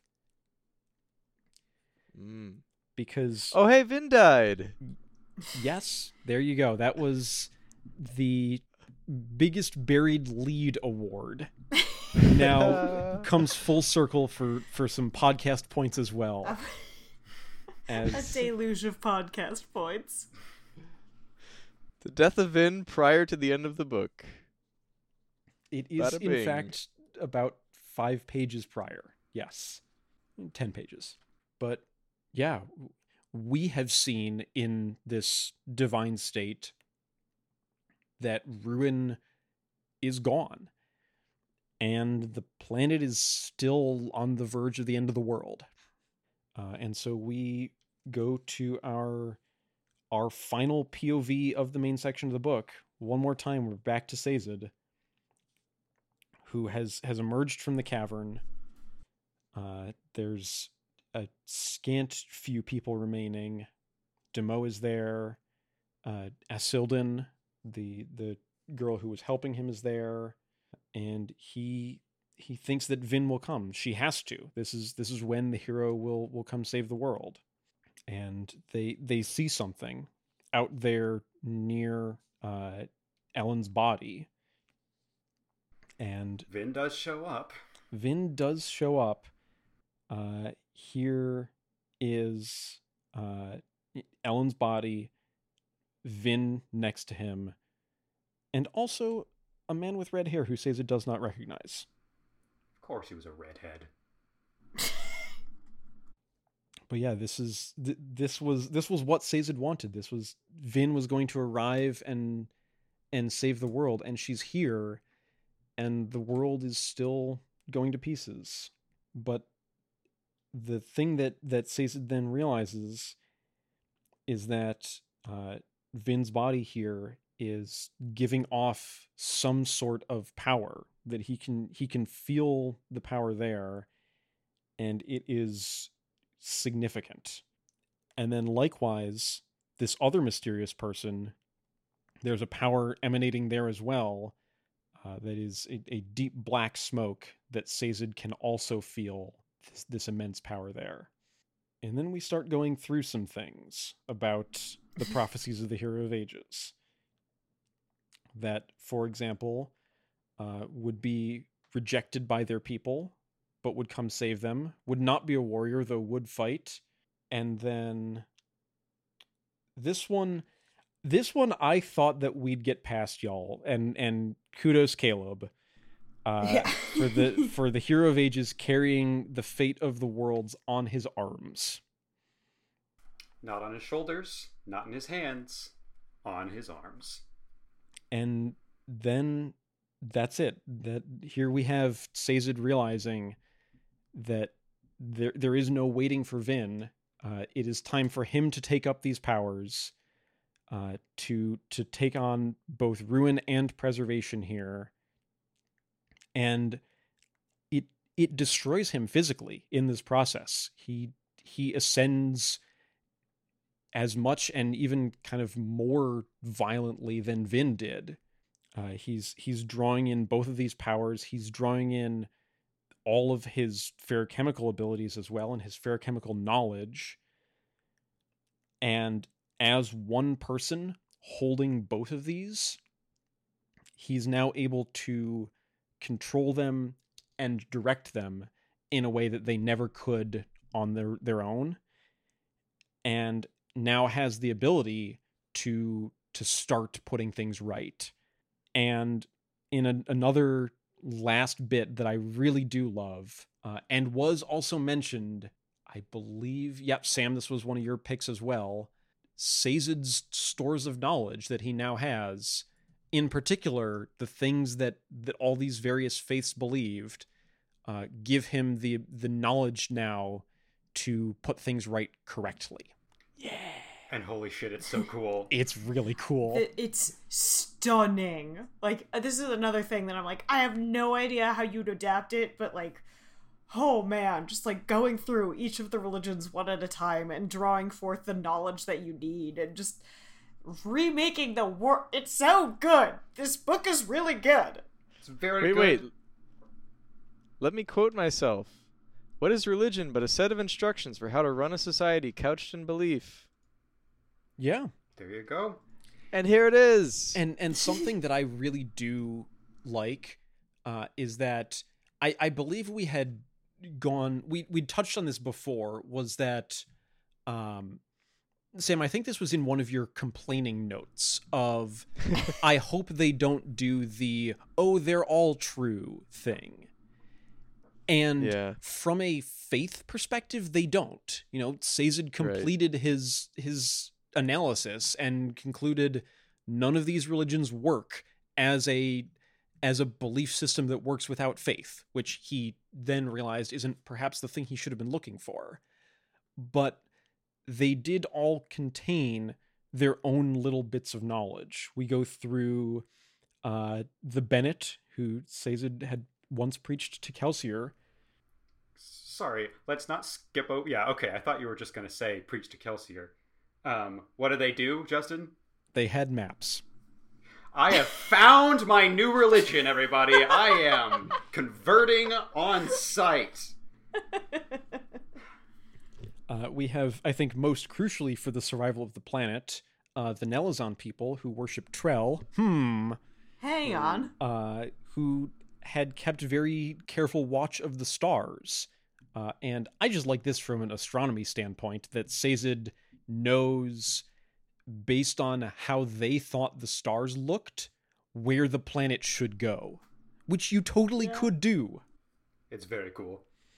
Yeah, we go through the Kanzi, who had taken very detailed notes on the human body as part of their focus on human death.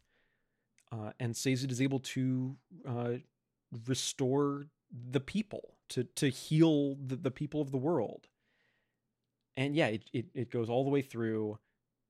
He says none of them were true, but they all had truth, as he is able to put the world right, and then realizes that the world needs someone to watch over it. And it will be a hero who could be both preservation and ruin both, and could be their god. Which, that last detail I really did not see coming, of needing both preservation and ruin and mastering both sides of the Force. I thought that was really cool. Yeah, I was happy we managed to get that one little piece past you.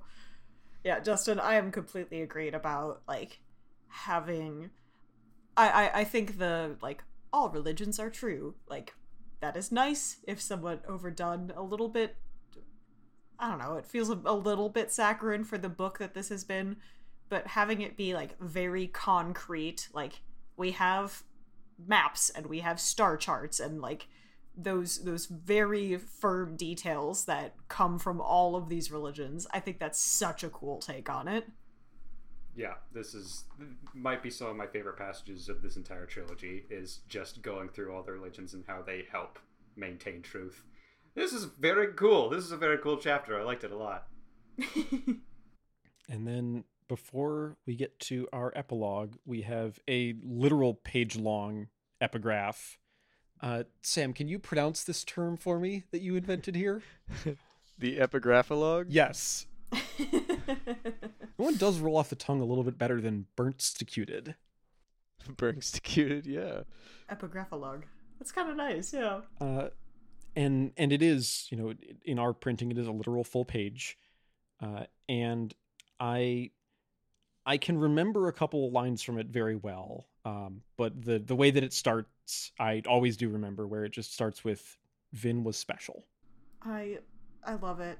I love it so much. Like, I feel like there is a version of this book where having it be like, plot twist, Sazed was the hero all along, could feel disrespectful to Vin, but I feel like that was so not the case. Like, her sacrifice was, like, in my mind, the perfect conclusion to her character arc. And then to have, like, Sazed ascends and remakes the world, and then we hit pause and talk about Vin for a little bit. I think that's just such a beautiful way to be like, this was still her book, this is still her story. Vin was special. And the way that he concludes this with some leaning into what we'll get to in the future, as he says there is much more to this mystery, and he will perhaps tease it out in time, but then says, "For now, I only wish to make a simple acknowledgement of the woman who held the power just before me. Of all of us who touched it, I feel she was the most worthy." I'm also very sorry. There's a detail where Sazed mentions a year before she even began hearing the thumping of Krennic Shaw. That's not true! She heard it while she was with Kelsier! Why does no one remember that? Sorry. I don't know if Sazed knew that at the time. I mean, he's God. He is God now. But yeah, all we have left now is our epilogue to see what happened to the people of Scadrial after everything that we just saw. And so one more time for this book, we are going to be returning to Spook, who we all know and love. Which I will say, that was a little 10-foot putt for me of when I realized the last main chapter was going to be Sazed. I was like, well, who is the epilogue going to be? Maybe Spook. And then I was like, yay! Hey, it's Spook. PCA. He's back. In his acting debut role. He's the only one who can play the part. I'm sorry. I know you have no formal acting training, and you're currently playing baseball, but you're going to have to take the season off. Oh, I watched a video on the Cubs YouTube recently that he was in, and he is not entirely comfortable on camera. Great, he's perfect for Spook. Yeah, He's perfect. Book one, Exactly. But yeah, they have some mysteries to kind of decipher, because the last that they knew, they were going down into a cavern to hide from the end of the world. The world has distinctly not ended. Spook is distinctly better, has been healed of his injuries. Breeze says, with all the things that have happened lately, a simple healing seems rather mundane. So good to know that Breeze is still Breeze. But they emerge from the cavern, and they are not in the burning city of Urto.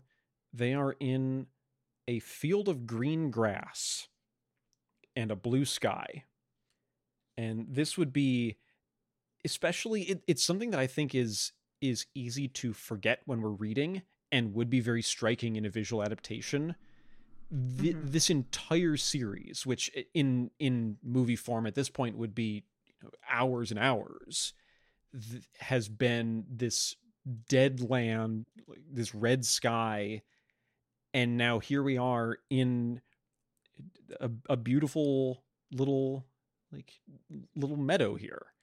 And what a striking contrast that would be. Yeah. They also realize that they have been reunited with everyone from all over the world. As we see some soldiers from Ellen's army, we see Ham. You made it!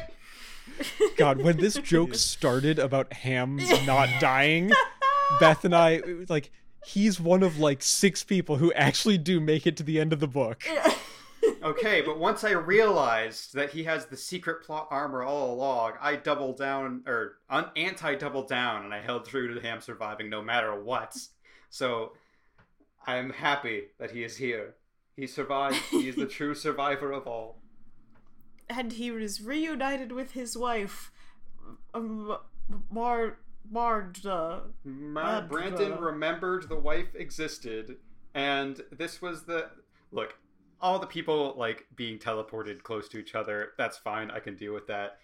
It is a little bit saccharine that of all the hundreds of thousands of people, or at least thousands of people that took part in these shelters, Ham is one of the first people to get out, and then also Ham's family are, like, some of the first people to get out, and they find each other within, like, 3 minutes of getting out of the caverns.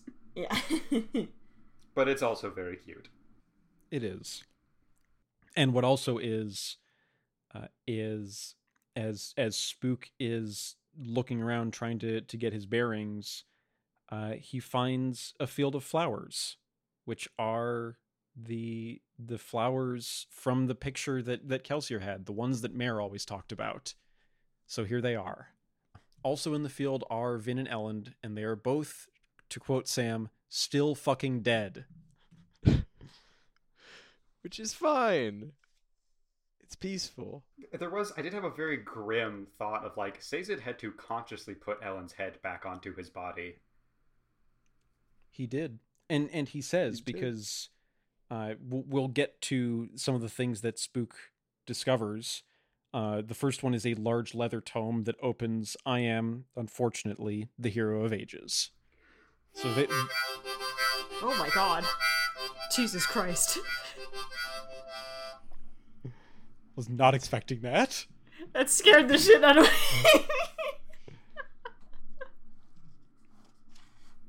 Sorry, you were saying? Yes, I was saying that this is now the physical object that has the epigraphs that we've read. But we've read all those, so what we also have is a note to Spook that has some other details. It starts by saying, I tried to bring them back, but apparently fixing the bodies doesn't return the souls. And also adds that I have spoken with our friends and they are quite happy where they are. They deserve a rest, I think.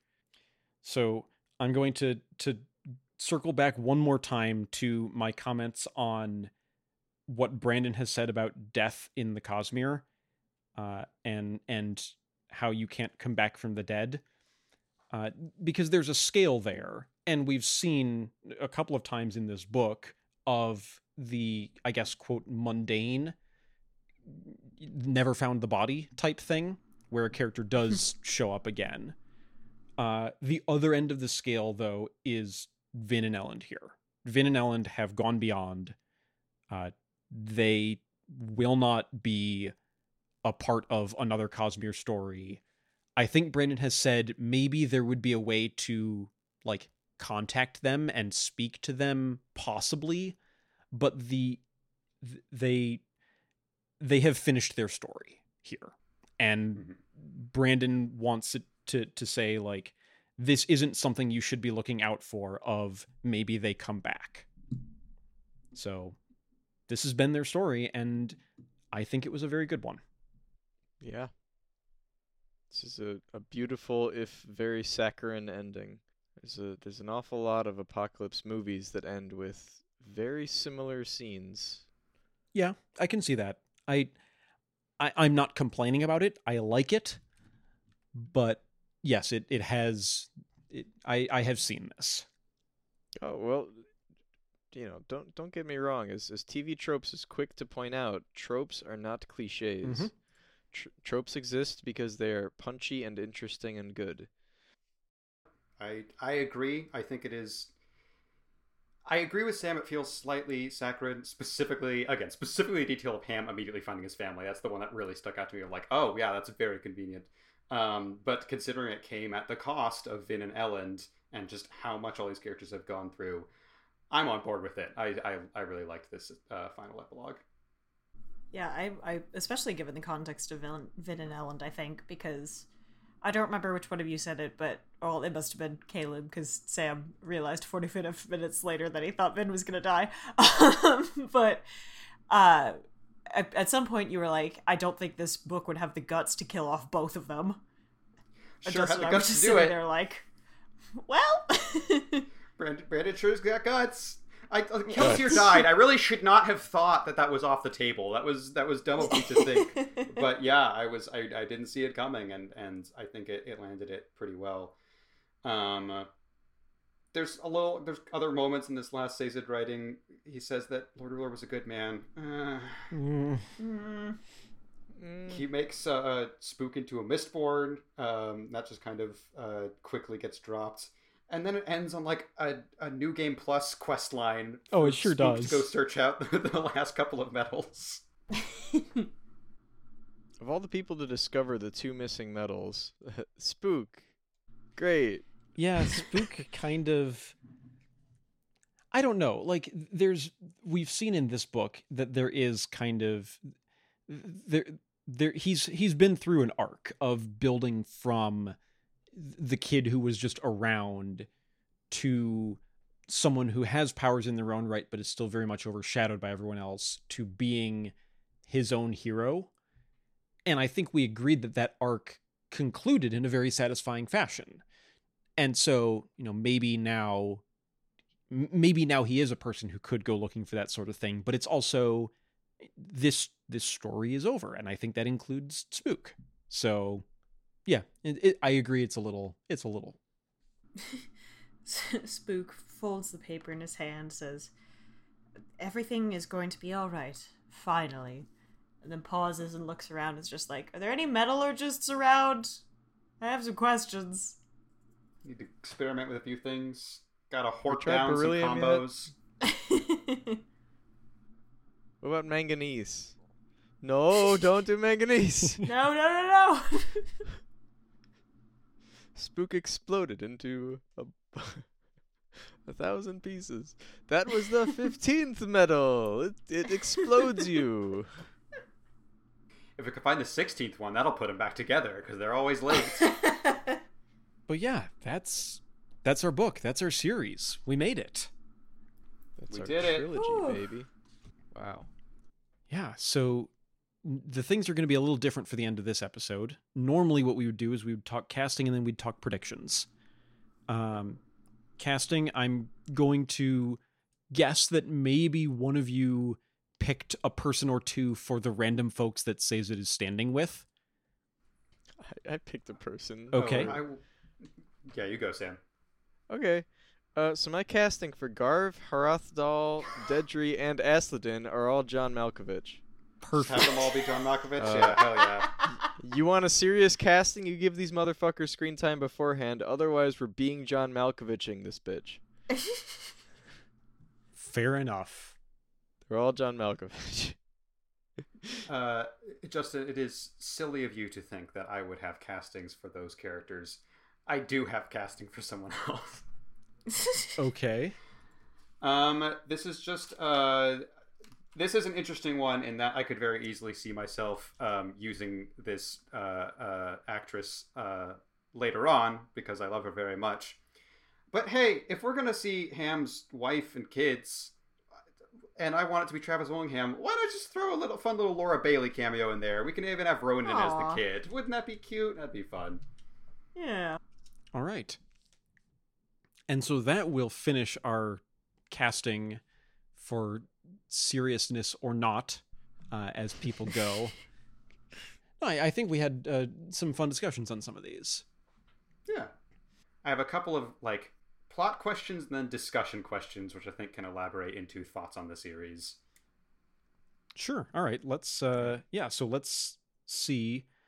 We did also have the Ars Arcanum at the end of this book, which goes over the table of metals as it is known at the end of this trilogy. It then goes through a very large glossary.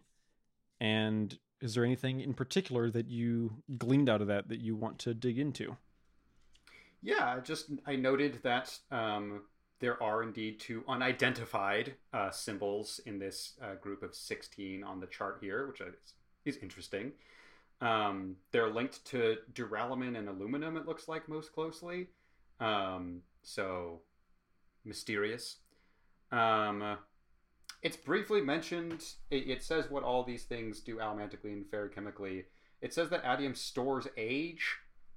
That might have been brought up in the discussion of how the Lord Ruler's powers work, but I don't really remember that being brought up. I believe that's a thing that we knew. Okay, Yeah. fair enough. And then, I just kind of glanced through the glossary, and there's some fun things in here. What I didn't know is that boxings are called that because the Kredek Shaw is kind of It's the informally box. referred to as the box. Yeah. We also get pivotal information on the character of Fedra, Lord Fedra, an infamous scoundrel. It clarifies that he loves canals and also that he likes cats, which is just a fun little detail. There is, I feel like we might have brought this up because I have a feeling this is what is said in all 3 of the Mistborn trilogy books. But the entry for Hoyd is a mystery yet to be solved, which I love.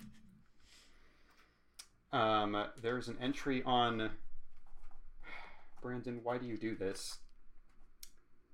Where are you? The Mistborn Llamas. That's... Every single other entry in the glossary is an in-universe thing, and then Brandon just puts one thing in here being like, yeah, I have a writing group, they're my friends, it's fun. It's listed under llamas, Mistborn, if you can't find it. Yeah, I got nothing about that one. Yeah. Another thing, Lady Patterson, who again was on screen for like 2 pages, is known for her proofreading abilities. I don't know why that's there, but that's fun. Was Brandon just having a good time when he was writing this? I'm gonna look her. I'm wondering if that's like part of the editing team at Tor or something. Oh, maybe. Yeah. Oh, yeah. Okay. Acknowledgements. Oh, yeah. That's a good idea. And then, Justin, you already brought this up, but Slow Swift's description does say he bears a striking resemblance to a well-known storyteller, which I thought was very cute. Okay. Lady Patterson is not part of the like the team who worked on the book, but is Brandon's friend and fellow author Jancy Patterson. Oh, okay. And she didn't die. I mean, she might have did the whole world ending thing, but we didn't see her die. But yeah, that's all I've got for that. Okay. So, yeah, let's go with let's start with for each of you. What do you think of Hero of Ages, and what do you think of Mistborn? Those are big questions, and I realize they may be difficult to boil down into a few sentences, but yeah. Sam, do you want to start us off? Okay. I don't want to drag it too long, but I did write a review of my Equalizer.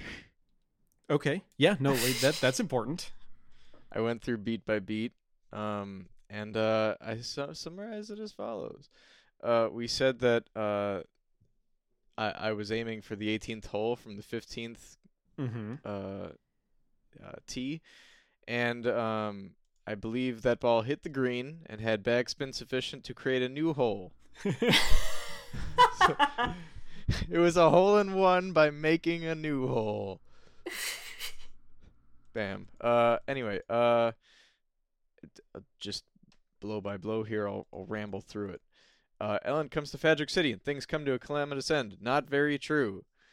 Concluding with Yeoman dead, he is not. Vin rescued, she was not. Elend questioning his goodness. This is apparently no longer on the menu after a certain point.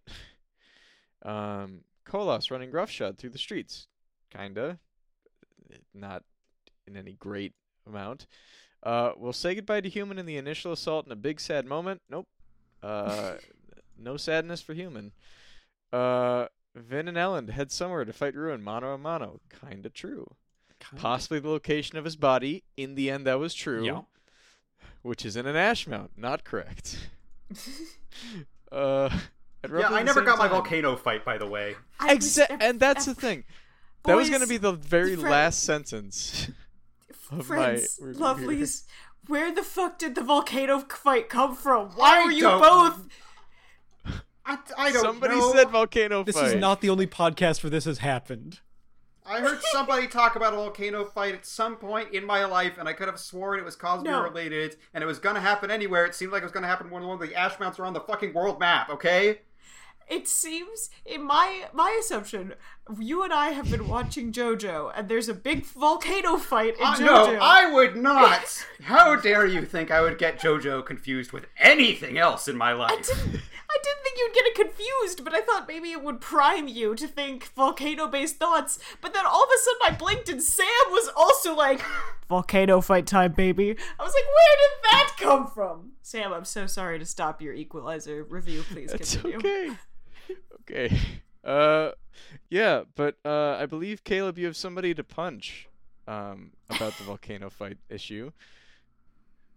There's a decent chance that's a person it came from. That bastard lied to me. Probably not. I'm probably imagining things. I may punch him over something else. We'll see how Era 2 goes. So, at roughly the same time, the rest of the crew figures out where the body is too. Not really. Possibly because Tensoon knows this, he clearly has something he wants to tell them. That kind of panned out. Tensoon knew where the body was, knew a little bit more about the whole religion thing, talked to Sazed, blah, blah, blah. They, which meant the crew, or at least Vin, Elend, and Sazed, get there at around the same time as Marsh. Marsh got there a little later, but it was Vin, Elend, and Sazed, principally and primarily. Vin in whatever form she was in. Marsh, Vin, and Elend fight. Kind of true, in a way. Yeah. And also some redhead guy. Marsh kills Vin. Replace Vin with Elend, and we got it. Yeah, that was weirdly close for, like, changing one character name obviously throws the entire thing in vastly different context, but very close, actually. I was right on the border. That snaps him out of his reverie long enough to kill himself. We never see him die, by the way. Oh, I have some discussion questions for later. We saw him fix himself. We saw him not die, like undie. So, I don't know. Anyway, meanwhile, Sazed witnesses all of this and realizes he has to become the hero of Aegis. Yerp. Possibly with taking Ruin's body. Yerp. He feels bad because he wanted Vin to be it, but she dead. Yerp, yerp. Sazed does something to banish Ruin. Takes his body. Yep. Possibly destroy Ruin's body after using it to reverse the fucking up of the world he caused, in a way. This also opened Sazed's eye to the importance of religion. They were opened all right. What is religion but a set of instructions for how to run a society couched in belief? What indeed? He'll use the tenets of the religions he deleted to return the world to normal. Fuck yeah. Yeah.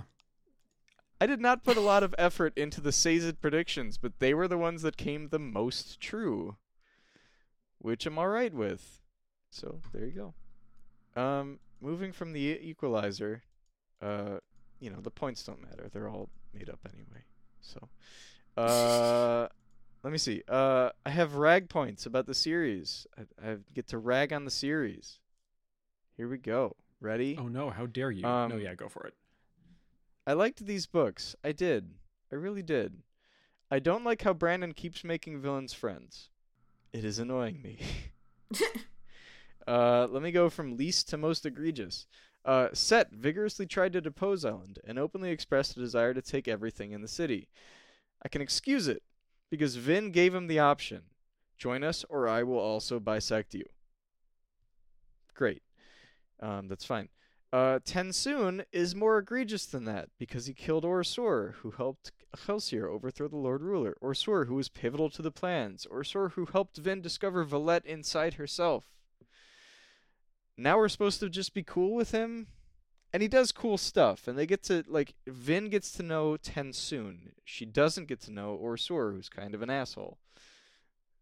So, alright. Tensoon, I'm okay with. Set, I'm okay with, because he wasn't, a bad guy. He was a bad guy. That old trope. Anyway, Yeoman is more egregious than that.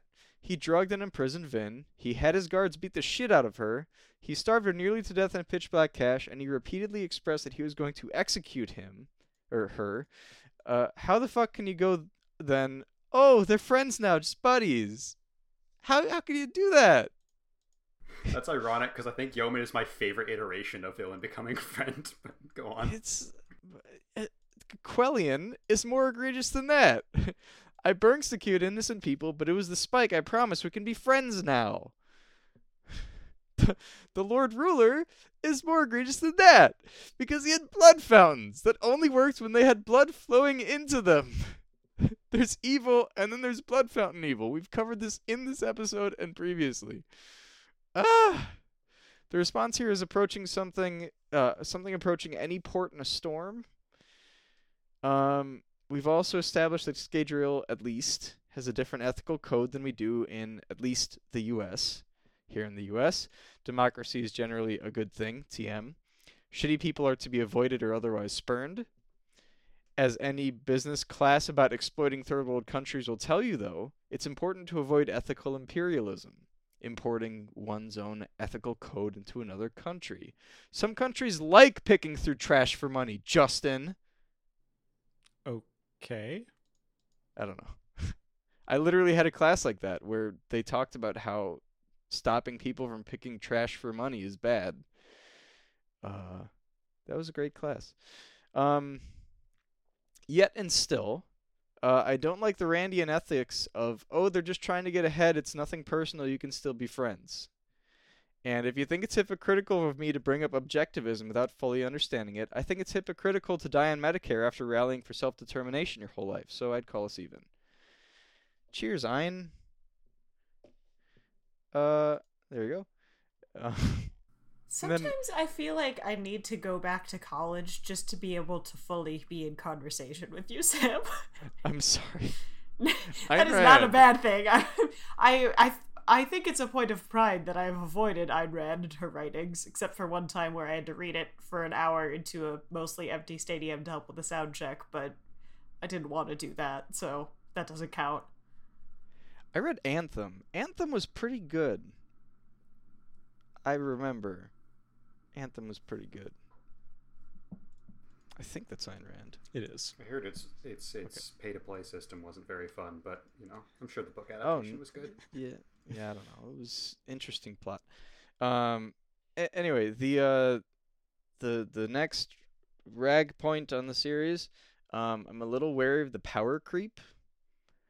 I feel like it's got to keep creeping. I'm glad we didn't do the Vin spoon bending scene every time for every new misting in the book. At the same time, I understand the whole Ham Elland fight going on outside thing where everyone's a little sloppy but can generally fight. I really don't get. Maybe it was just expressed weird, but it sure sounded like Demoux fucked up the Khandra, like using misting powers. I don't think he did because he was just Adium, right? So. What are you? What so are you do you mean about? Koloss? Fucked the Koloss, you mean? Well, no. When Sazed's like, stop them, and there's that brief bit of like Elend and Demoux had no problem because their weapons were made of metal. I think that I might just be him interpreted that being as a soldier. Khandra can't fight. Yeah. Yeah, it's a physical fight that the Mistings won. All right. Well, I don't know, but anyway, power creep. I got an eye on it. So there you go. Rule of Cool, ironically, has rules, which is once you establish a precedent, you have to follow it. So, follow it. Brandon, you have been, but I'm watching you. You step out of line. And I'm going to cry. Anyway. And then I have just a general broad reflection on the podcast in general, which I'll keep brief because I'm rambling. Oh. But I'm having a blast. Still true. I just want to run through the hypothetical scenario of what would have happened had this podcast not come to fruition. Without this podcast, the following would have happened. Justin would have heavily recommended that I read Sanderson books. Yes. Justin moved on this. Yes. Justin and I, we recommend stuff to each other all the time. I introduced him to Homestuck. He introduced me to like 6 things. So you also introduced me to Seer Rose and the genre of post-rock. Oh, yeah. Very, very good stuff. Fans. Yeah, so I would have encouraged you to read Sanderson. Yes. You would have heavily recommended I read Sanderson books. I would have asked where to start. You would have made a roadmap for me. And then I probably would have said, that's way too much effort, but thank you for the recommendation. Maybe I'll look at it after I graduate. Yeah. And you know what? The podcast made me do it. I get to hang out with y'all every week. I get to put my voice out to the world.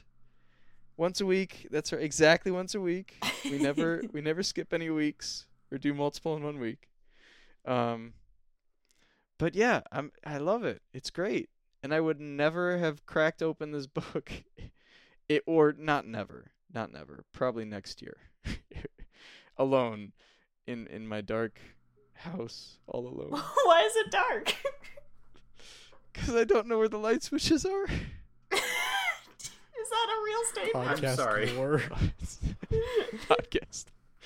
Nobody showed me. They handed me the Starks, you keys can't and they find said, "Good them." luck." It's true. I can only enjoy my home when the sun is out. Anyway, in short, it's interesting. Perfect. It's true. Man, I'm really glad that you guys have like introduced like, things that you really love to each other and, genres of music and a bunch of stuff. Beth made me watch Morbius. Oh, Lord. Friendship expresses itself in different ways. I wasn't the one who bought the tickets for the real D40 sound experience, though. It was the only showing that we could all make it to because apparently our entire friend group for no other movie is able to find a time where it all works. But for Morbius, everyone was like, as long as we can get it 2:30 this Saturday, I can make it. Cool, I'll spend $100 on Morbius tickets. Sounds good. Oh, my God. I needed to hear Dr. Michael Morbius in all of his decibels. It was perfect. So what'd you think of the book? It sucked, Beth. That's how I feel about it. Nah, I will jump into my thoughts here. I'll start with Hero of Ages specifically, and then I'll broaden it towards bigger trilogy thoughts, and then I actually have some more specific, not even really discussion questions, but just kind of it will end, because I think this will be fun. This will end on, does this book answer all the questions posed by the first 2 volumes? And I will ask the questions I still have. But I liked the book. I do actually, this is probably a hot take, I think it's my least favorite of the 3. Okay. There were a lot of moments in there that I felt they didn't quite land for me. Ironically, I think, maybe not ironically, but I think the biggest thing I really had to wrap my head around, and it's not because I was wrong. I love being proven wrong when I have a theory and it doesn't get it doesn't come true, but it surprises me in a way. I still don't know how I feel about Vin and Ellen dying, and I think I specifically don't know how I feel about how quickly they died.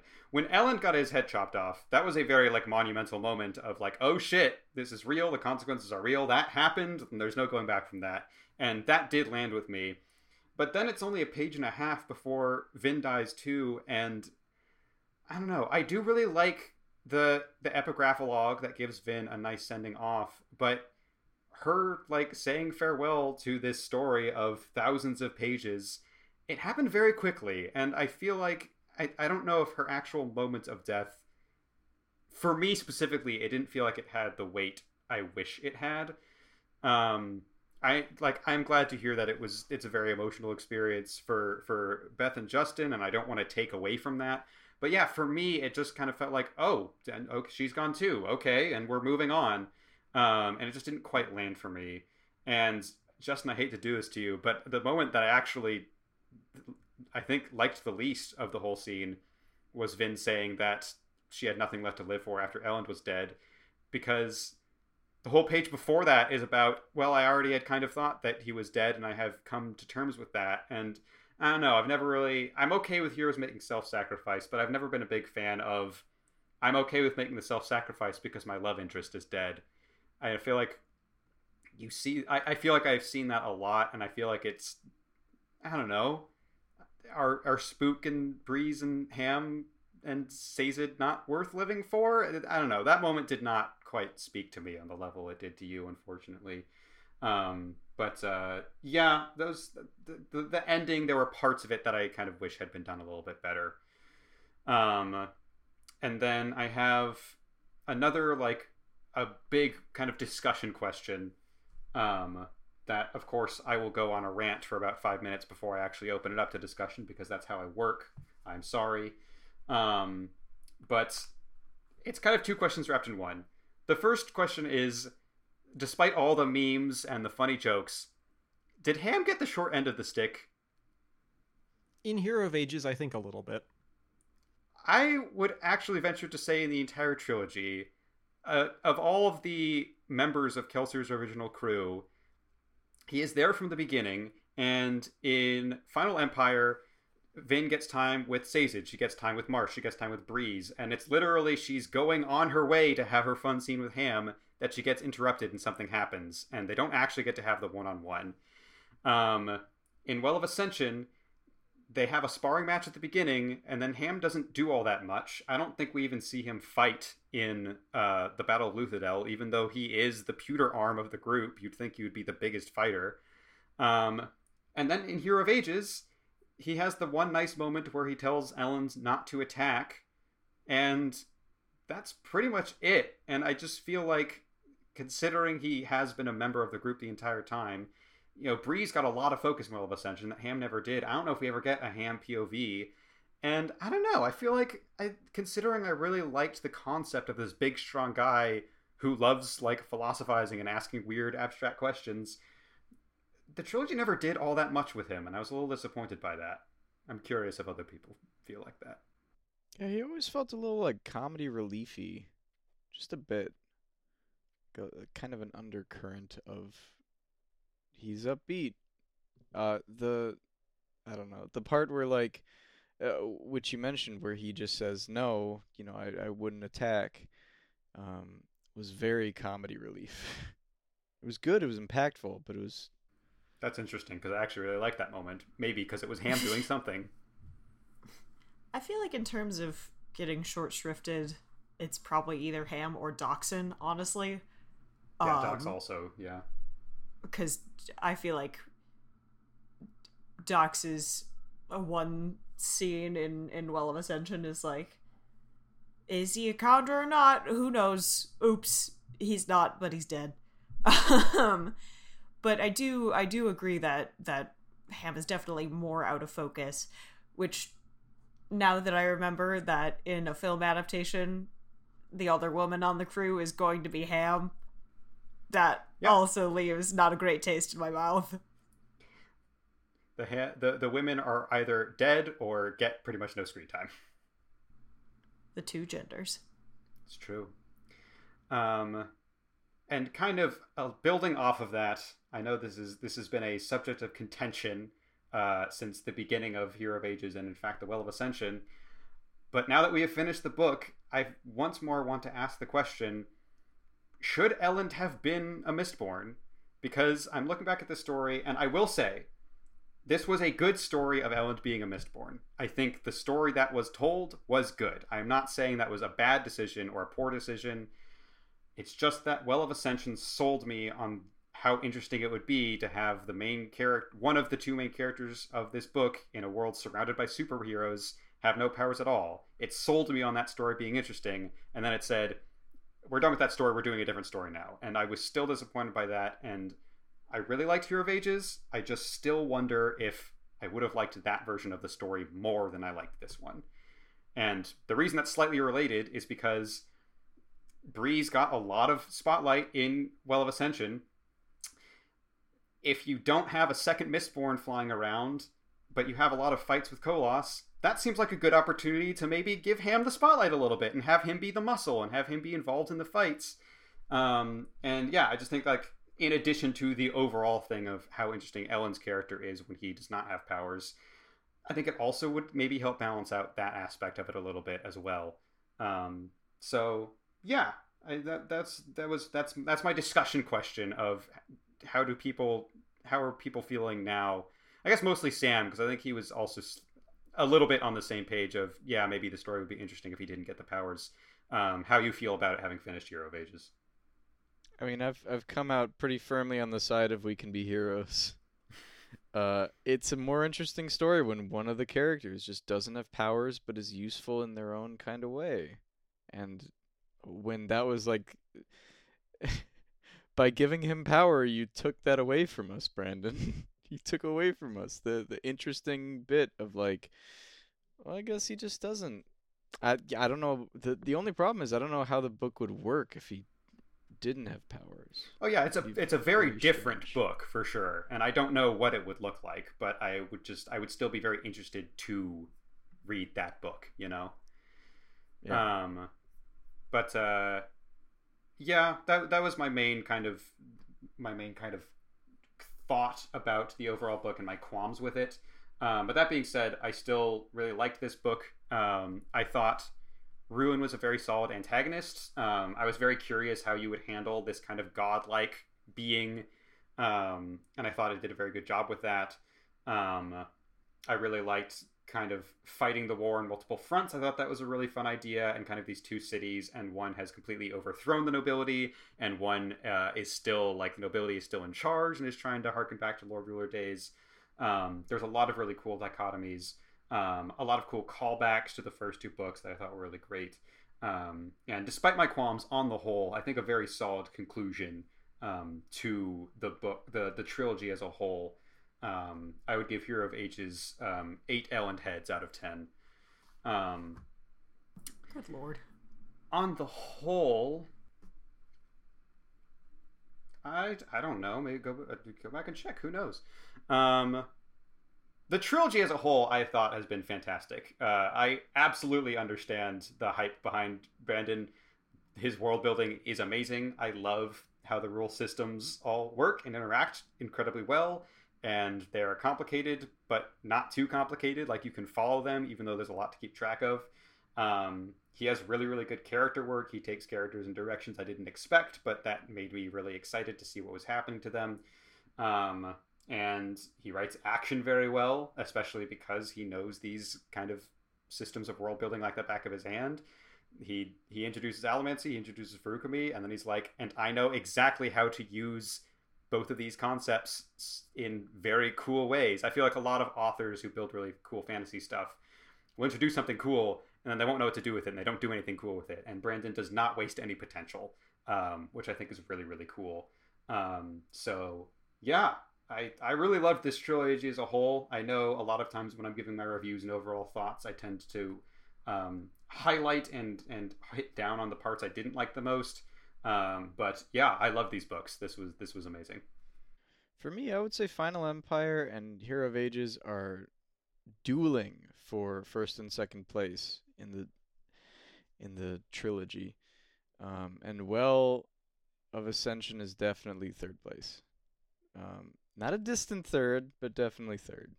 That's, I think, how it is for me as well. I think if I had to give a definitive 1, 2, 3 order, like, I go back and forth on this every time. I think it's probably Final Empire, Hero, Well, but Yeah. like, ask me in 6 months and I might exchange Hero and Final Empire. I think my 2 and 3 are dueling. I think it's, for me, top to bottom, Final Empire, Hero, Well, though Hero and Well can flip-flop.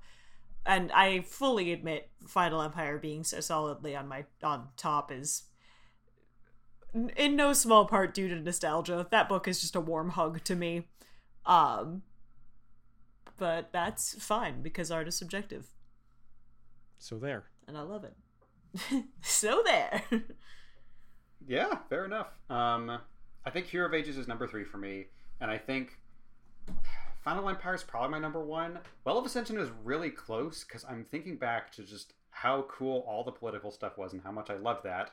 Which, again, I think that speaks to why I'm so hung up on this fact that I think maybe other people aren't as concerned about, of that book really made me excited about powerless Elend being a main character, and I really loved that. That was my favorite part of Well. I think Well would probably... And Tindwyl is in Well. Tindwyl's amazing! I love Tindwyl so much. I think Well would probably be my easy number 1 if it weren't for fucking Zane! That factor.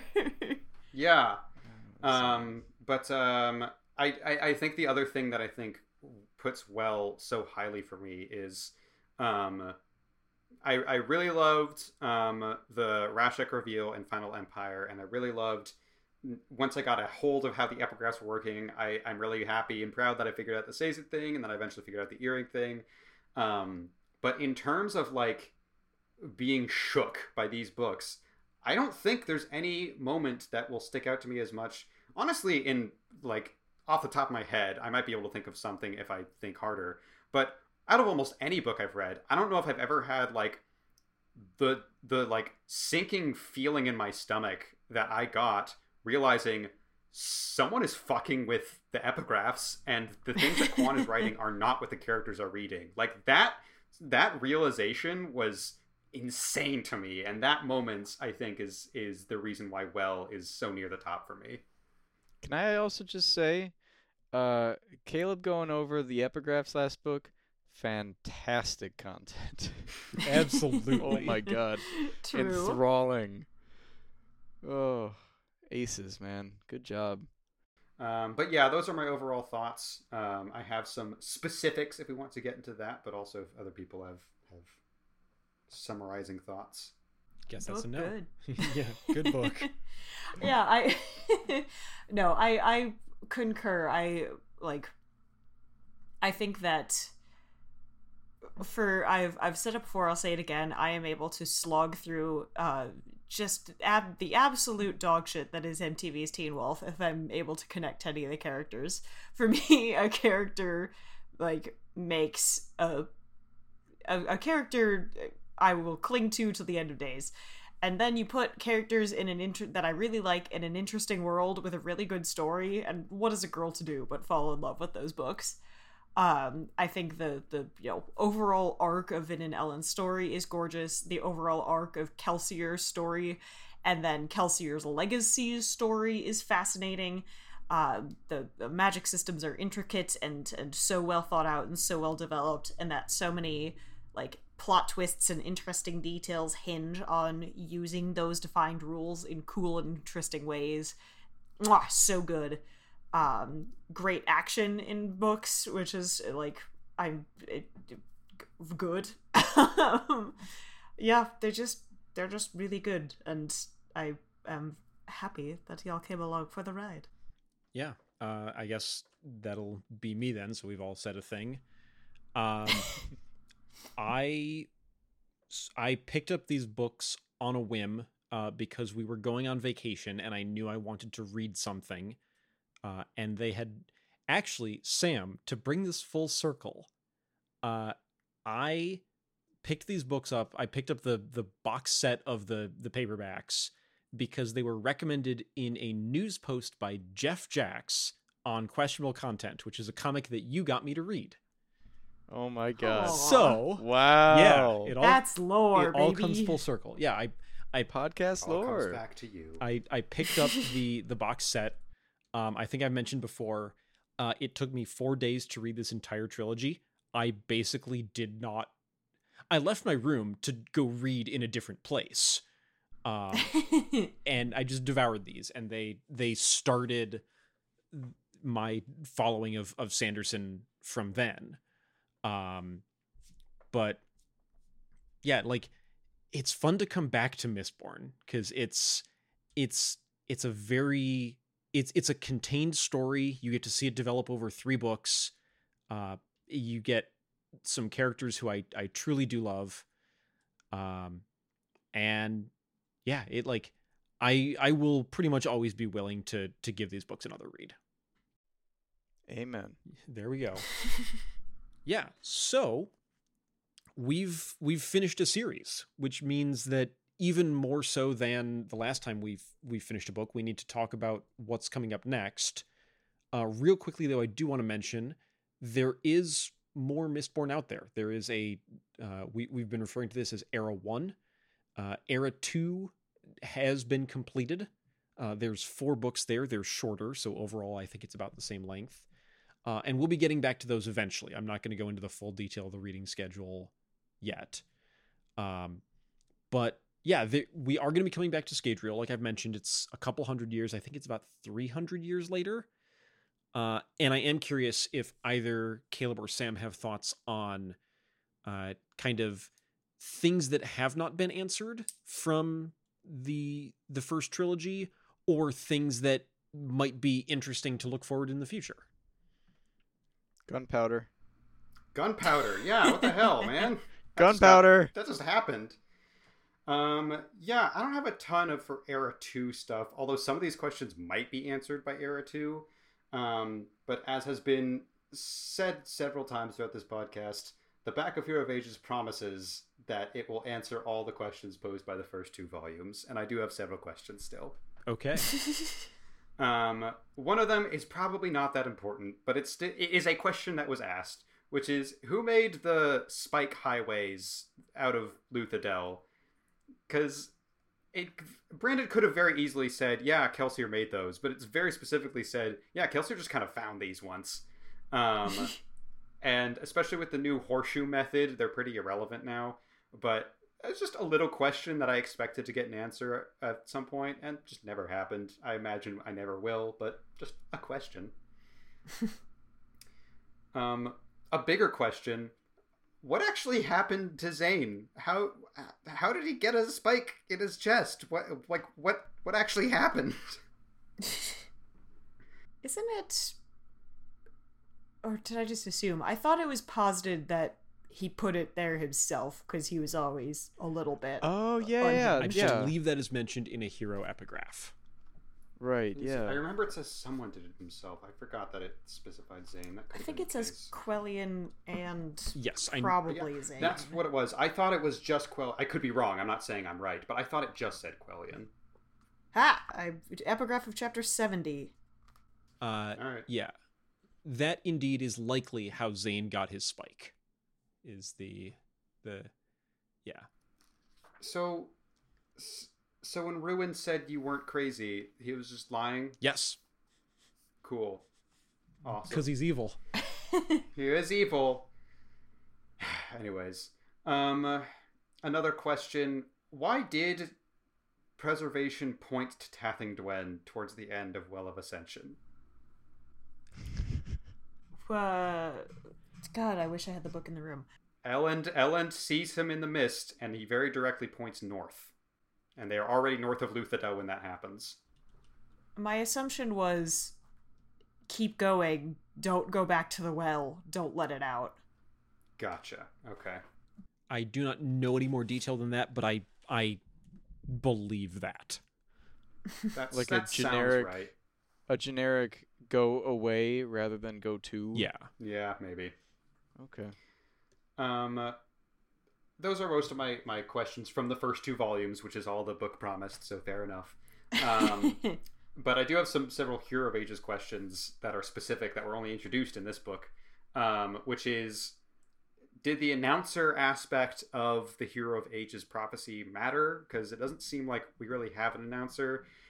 There's a chance that Demo becomes a new announcer, because it mentions that Demo is at the mouth of the cave. So presumably he saw what happened with Sazed. But there's a lot of talk about the announcer, and then Sazed mostly goes off on his own and becomes the hero, which I thought was interesting. He kind of does both. Well, he doesn't, I guess he writes a book, but he doesn't, like, say anything out loud saying, hey guys, it's me. He does write a book saying, hey guys, it's me. So, I don't know. That was just an interesting detail. One question I had is, why are none of the Mistfall and Mistborn? If 1/16 of them are Miststings that can do Adium, that makes sense. But it specified that Mistborn didn't exist until people ate the chicken nuggets. But presumably, everyone who's a Misting is still at some point descended from that nobility. So, and if Zane was a Mistborn and he was a bastard child, why aren't there any Mistborn? I guess you could just say, like, the bloodline still has to be slightly pure. I don't know, but just a question of why is it the way it is?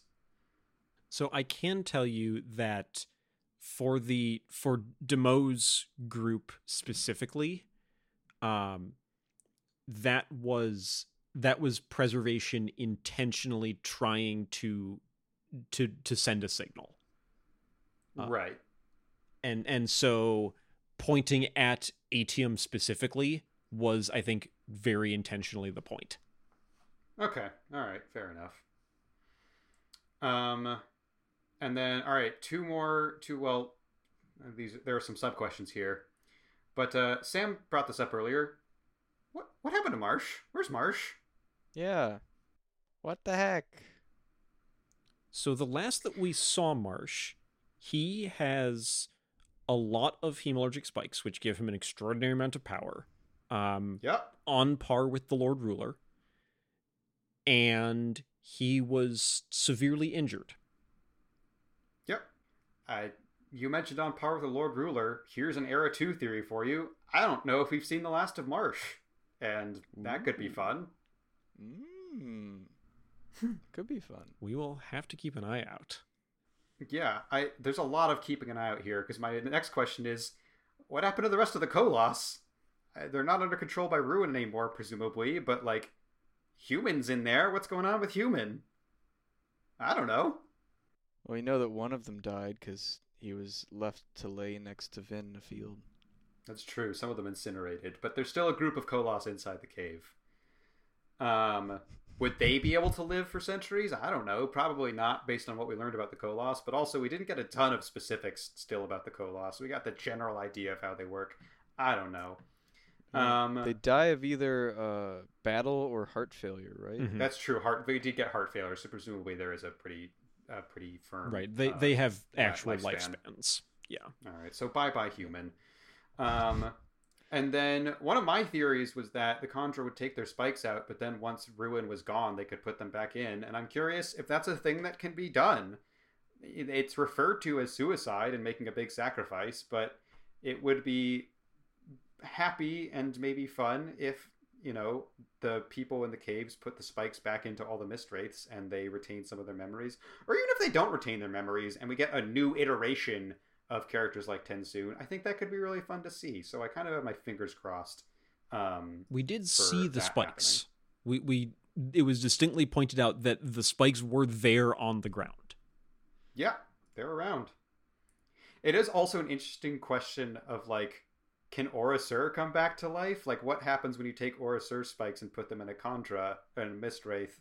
Or I guess it's not the spike. The spikes probably don't retain the intelligence. It's just what brings out the intelligence. So it's still probably each individual Mist Wraith is their own entity. So never mind that I said that. But yeah. If I could pontificate on that, I was picturing, like, when Sazed was remaking the world, that he did away with the abominations. I don't know if you can just, like, snap Marsh into non-existence, but, like, Kandra and Koloss are very clearly, they fall squarely under the abomination standpoint. And I don't think Mist Wraiths existed prior to the Ascension. As far as we understand it, I believe that's correct. I believe the Lord Ruler created them. So I think that we have seen the last of them. To me, that's okay. But also, I can understand where you're coming from, too. Yeah, I think it was explicitly said the Faruka Mists got turned. Those are what turned into the Mist Wraiths, and I'm pretty sure that's the implication is that those were all of the Mist Wraiths. There weren't any before that, I think. Right. And then I have one final, like, set of questions that is just interesting. It's going to be interesting going into Era 2, knowing, like, who God is and knowing his personality. I just think that's a really interesting piece of information to have available to us. But we also get mention of Sazed is talking to Kelsier. He talks to Vin and Elend. He presumably can talk to Tindwyl, which is actually really nice, and I'm actually a little sad that did not get directly brought up. But we get pretty explicit confirmation that there is an afterlife, which now leads me to the set of questions that I will start with. Is the Lord Ruler in hell? Ooh. So I won't answer that question directly. Okay. And even at this point, Brandon has very intentionally left a lot of details unspecified on the actual afterlife as it is. And he's said that that is intentional, and it will remain that way for quite some time. We will learn at least a little bit what happened to the Lord Ruler when he died. All right. Well, I imagine I won't get many further answers out of you specifically, Justin, but in terms of discussion, if there is a hell, did Zane go there? I feel like probably, but,